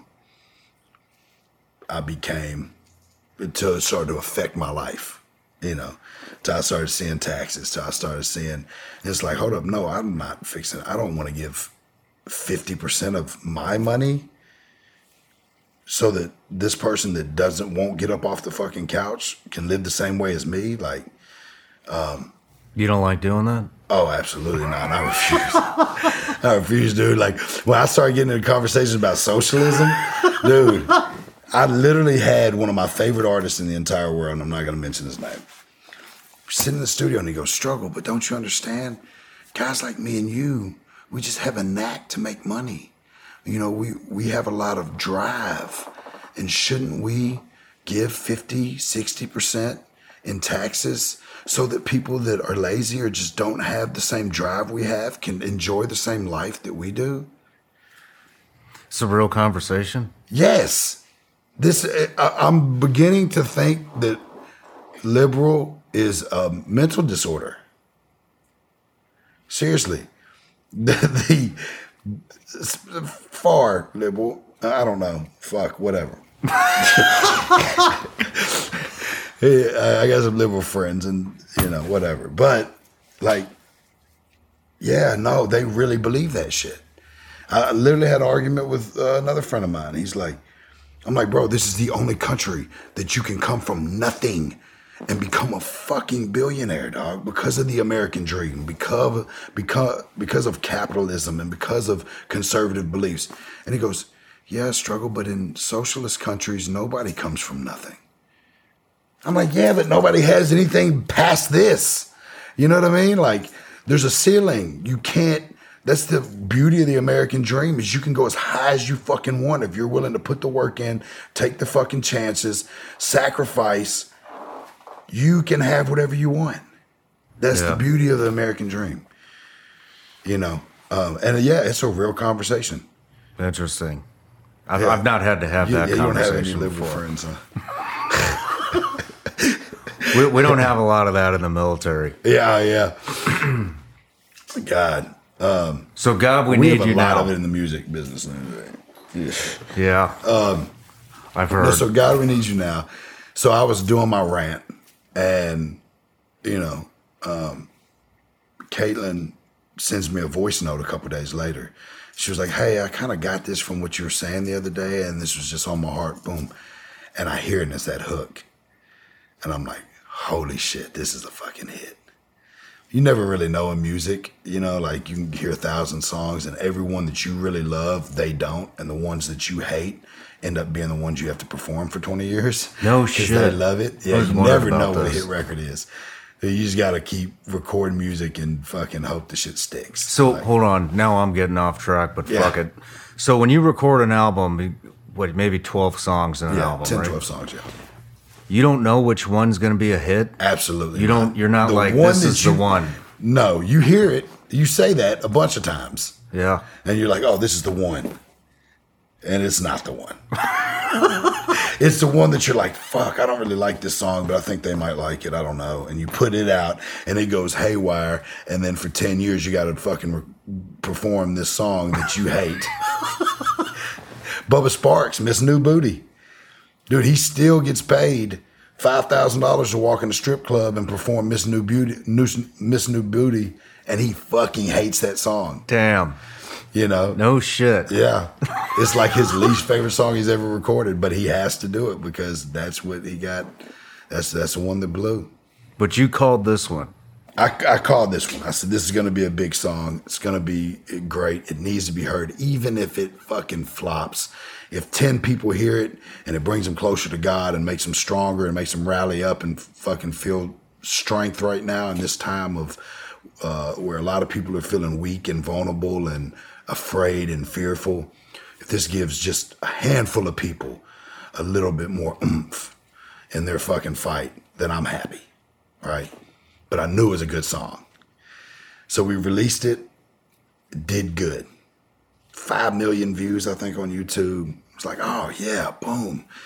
In a couple months, like, it was smoking. I was like, oh, this is great. Well, then it starts to die down. We released the next single. Next thing you know, whew, right back to the top. And I'm like, what is going on? Every viral video. Caitlin's working it on TikTok, and it translated. And it just snowballed and snowballed. And all of a sudden, I'm watching us climb the charts. And then here's a little, what's that weirdo's name? Nas X knocked him out the top. Damn. And I'm like, man, they put $1 million behind this guy's album. We didn't put $1. That means the people are speaking. Damn. Right? That means that's iTunes. So that means they're hitting buy. That's not just people listening to it. That's them hitting purchase. Number one most sold rap song 2 weeks in a row on Billboard. Wow. During those 2 weeks, Lil Nas X dropped, Cardi B dropped, and Drake dropped his whole album. At one point, I was number one, and Drake had the next 19 slots on iTunes. Damn. For all his songs. off that album. Had you ever been on the charts before?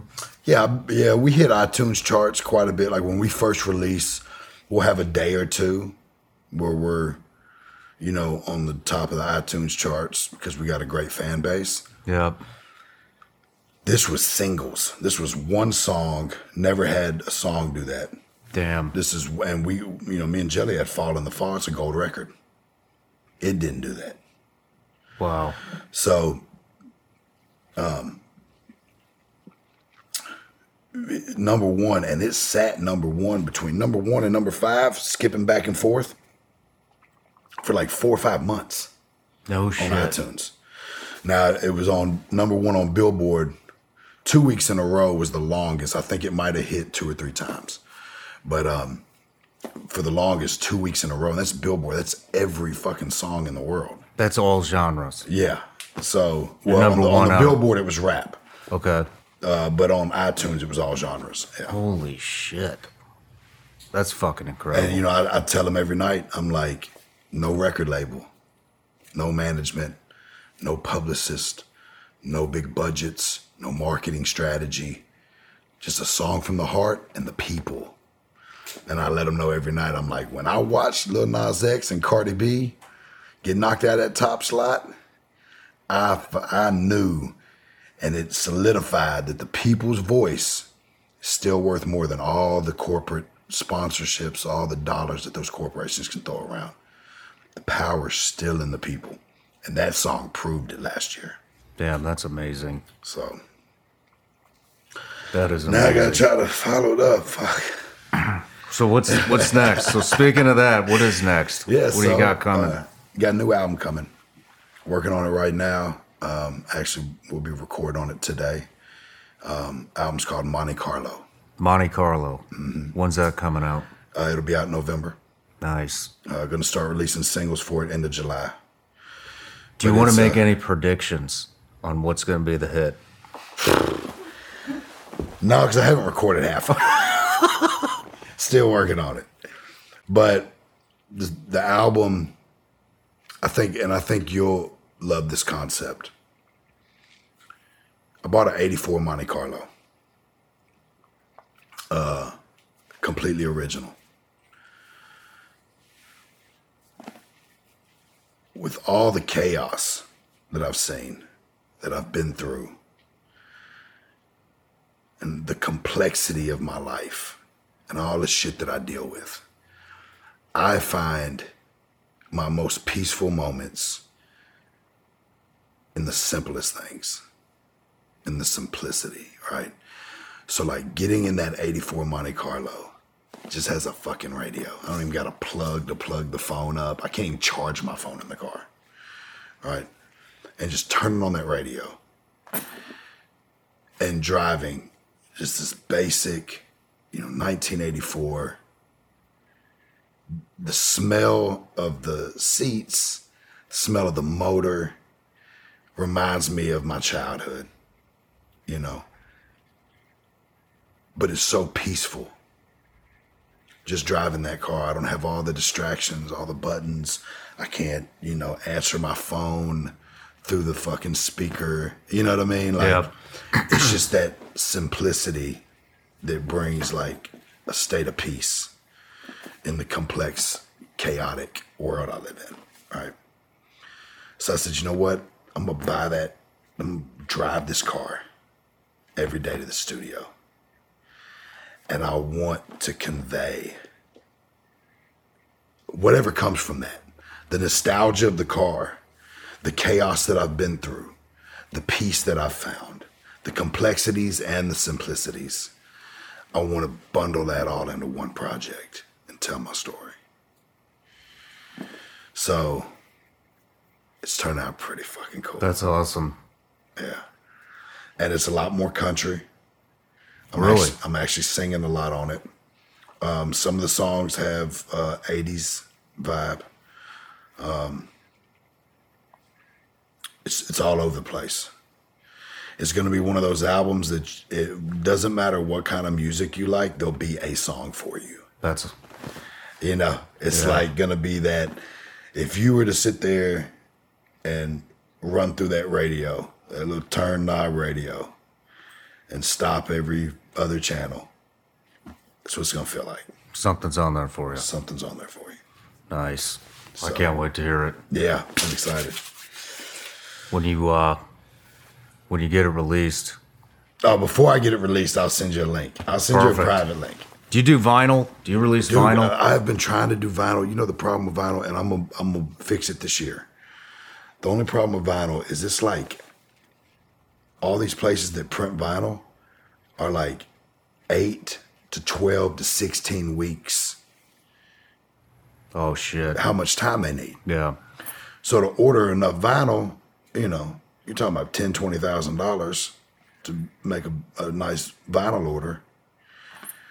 That's a lot of money to throw away for 6 months waiting on it to come back. I got you. You know what I mean? It's like, that's an investment.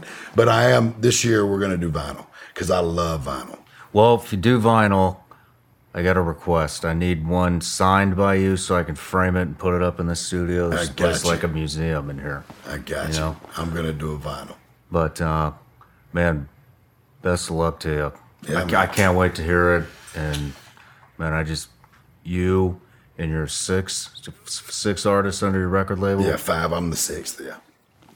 I just wish you guys the best of luck. The message you're putting out now, you know, and where you came from is just, I mean, you don't hear a lot of positive shit in the world anymore, you know, Yeah. and from what you've come from and what you've morphed into, I mean, it's amazing. And it can bring a hell of a lot of people hope. And the fact that you're going to be going back and speaking, you know, to guys coming out of prison and and you're living proof, hey, you know, there is a fucking second chance. And if you really work at it, you know, life can be beautiful. Yeah, and don't take it for granted because you, on your end, you know a lot. On my end, I know a lot of guys that didn't get a second chance. Yep. First time they got hit, first time and they're gone. You know?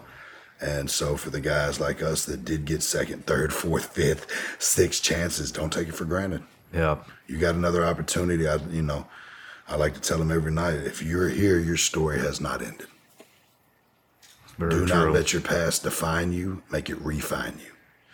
You know, I use the analogy of gold a lot. To make gold pure, you put it in the fire. You pull it out, you wipe off the imperfections, put it back in the fire. Don't be afraid of the fire. Yep. Fall in love with those flames. Make them purify you. You got to go through shit to appreciate, you know, you got to go through bad shit to appreciate the good. But like, you know, my whole life, people say, are you ready? And I say, I was born ready. I finally realized I was not fucking born ready. I had to go through hell to get ready. Yeah. To be able to handle, to be worthy of, and to be deserving of the blessings in the life that I have right now. I had to fucking go through some things, you know. And now I don't take it for granted. And so, Good for you. yeah, That's I incredible. appreciate it. One last question. Let's get it. If you had 3 people to recommend to come on this show, who would they be?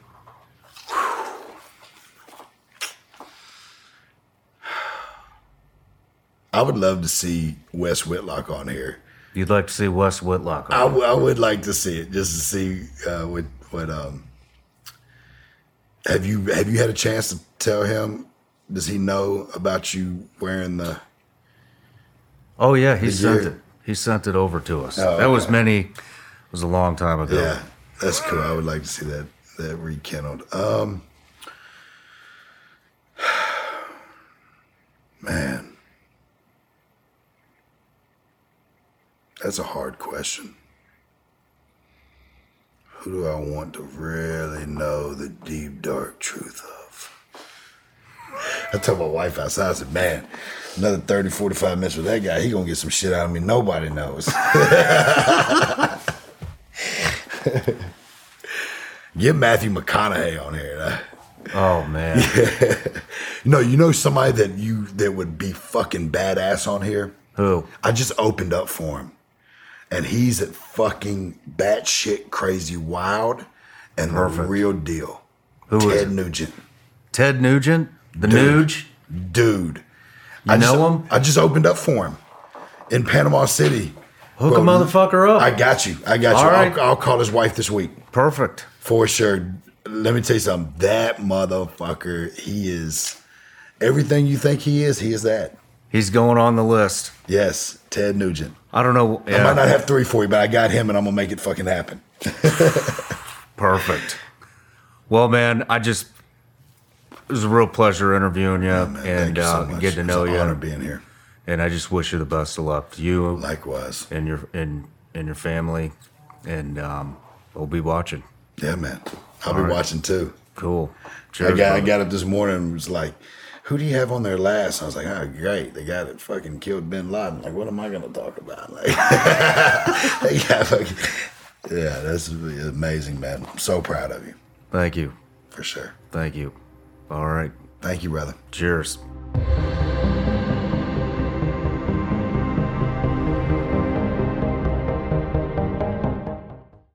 Celebrate the Black Friday sales event at Woodhouse Chrysler Dodge Jeep Ram in Blair. Step into a new Jeep that you can count on. From the awarded new Grand Cherokee to the capable 2022 Jeep Compass, the Jeep lineup won't compromise on power, technology, or comfort, delivering confidence and convenience for 29 years.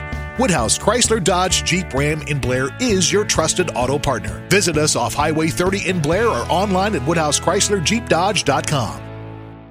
The Bigger Pockets portfolio of podcasts are worthy of your investment. We're having a real conversation as real estate investors. New episodes available every day. It's important to buy where it makes money and not necessarily where you want to travel to. Bigger Pockets, On the Market, Rookie Real Estate, or Money Podcast. The purpose of flipping is to create more cash so then you can reinvest into other types of properties. The Bigger Pockets Podcast on YouTube or wherever you listen.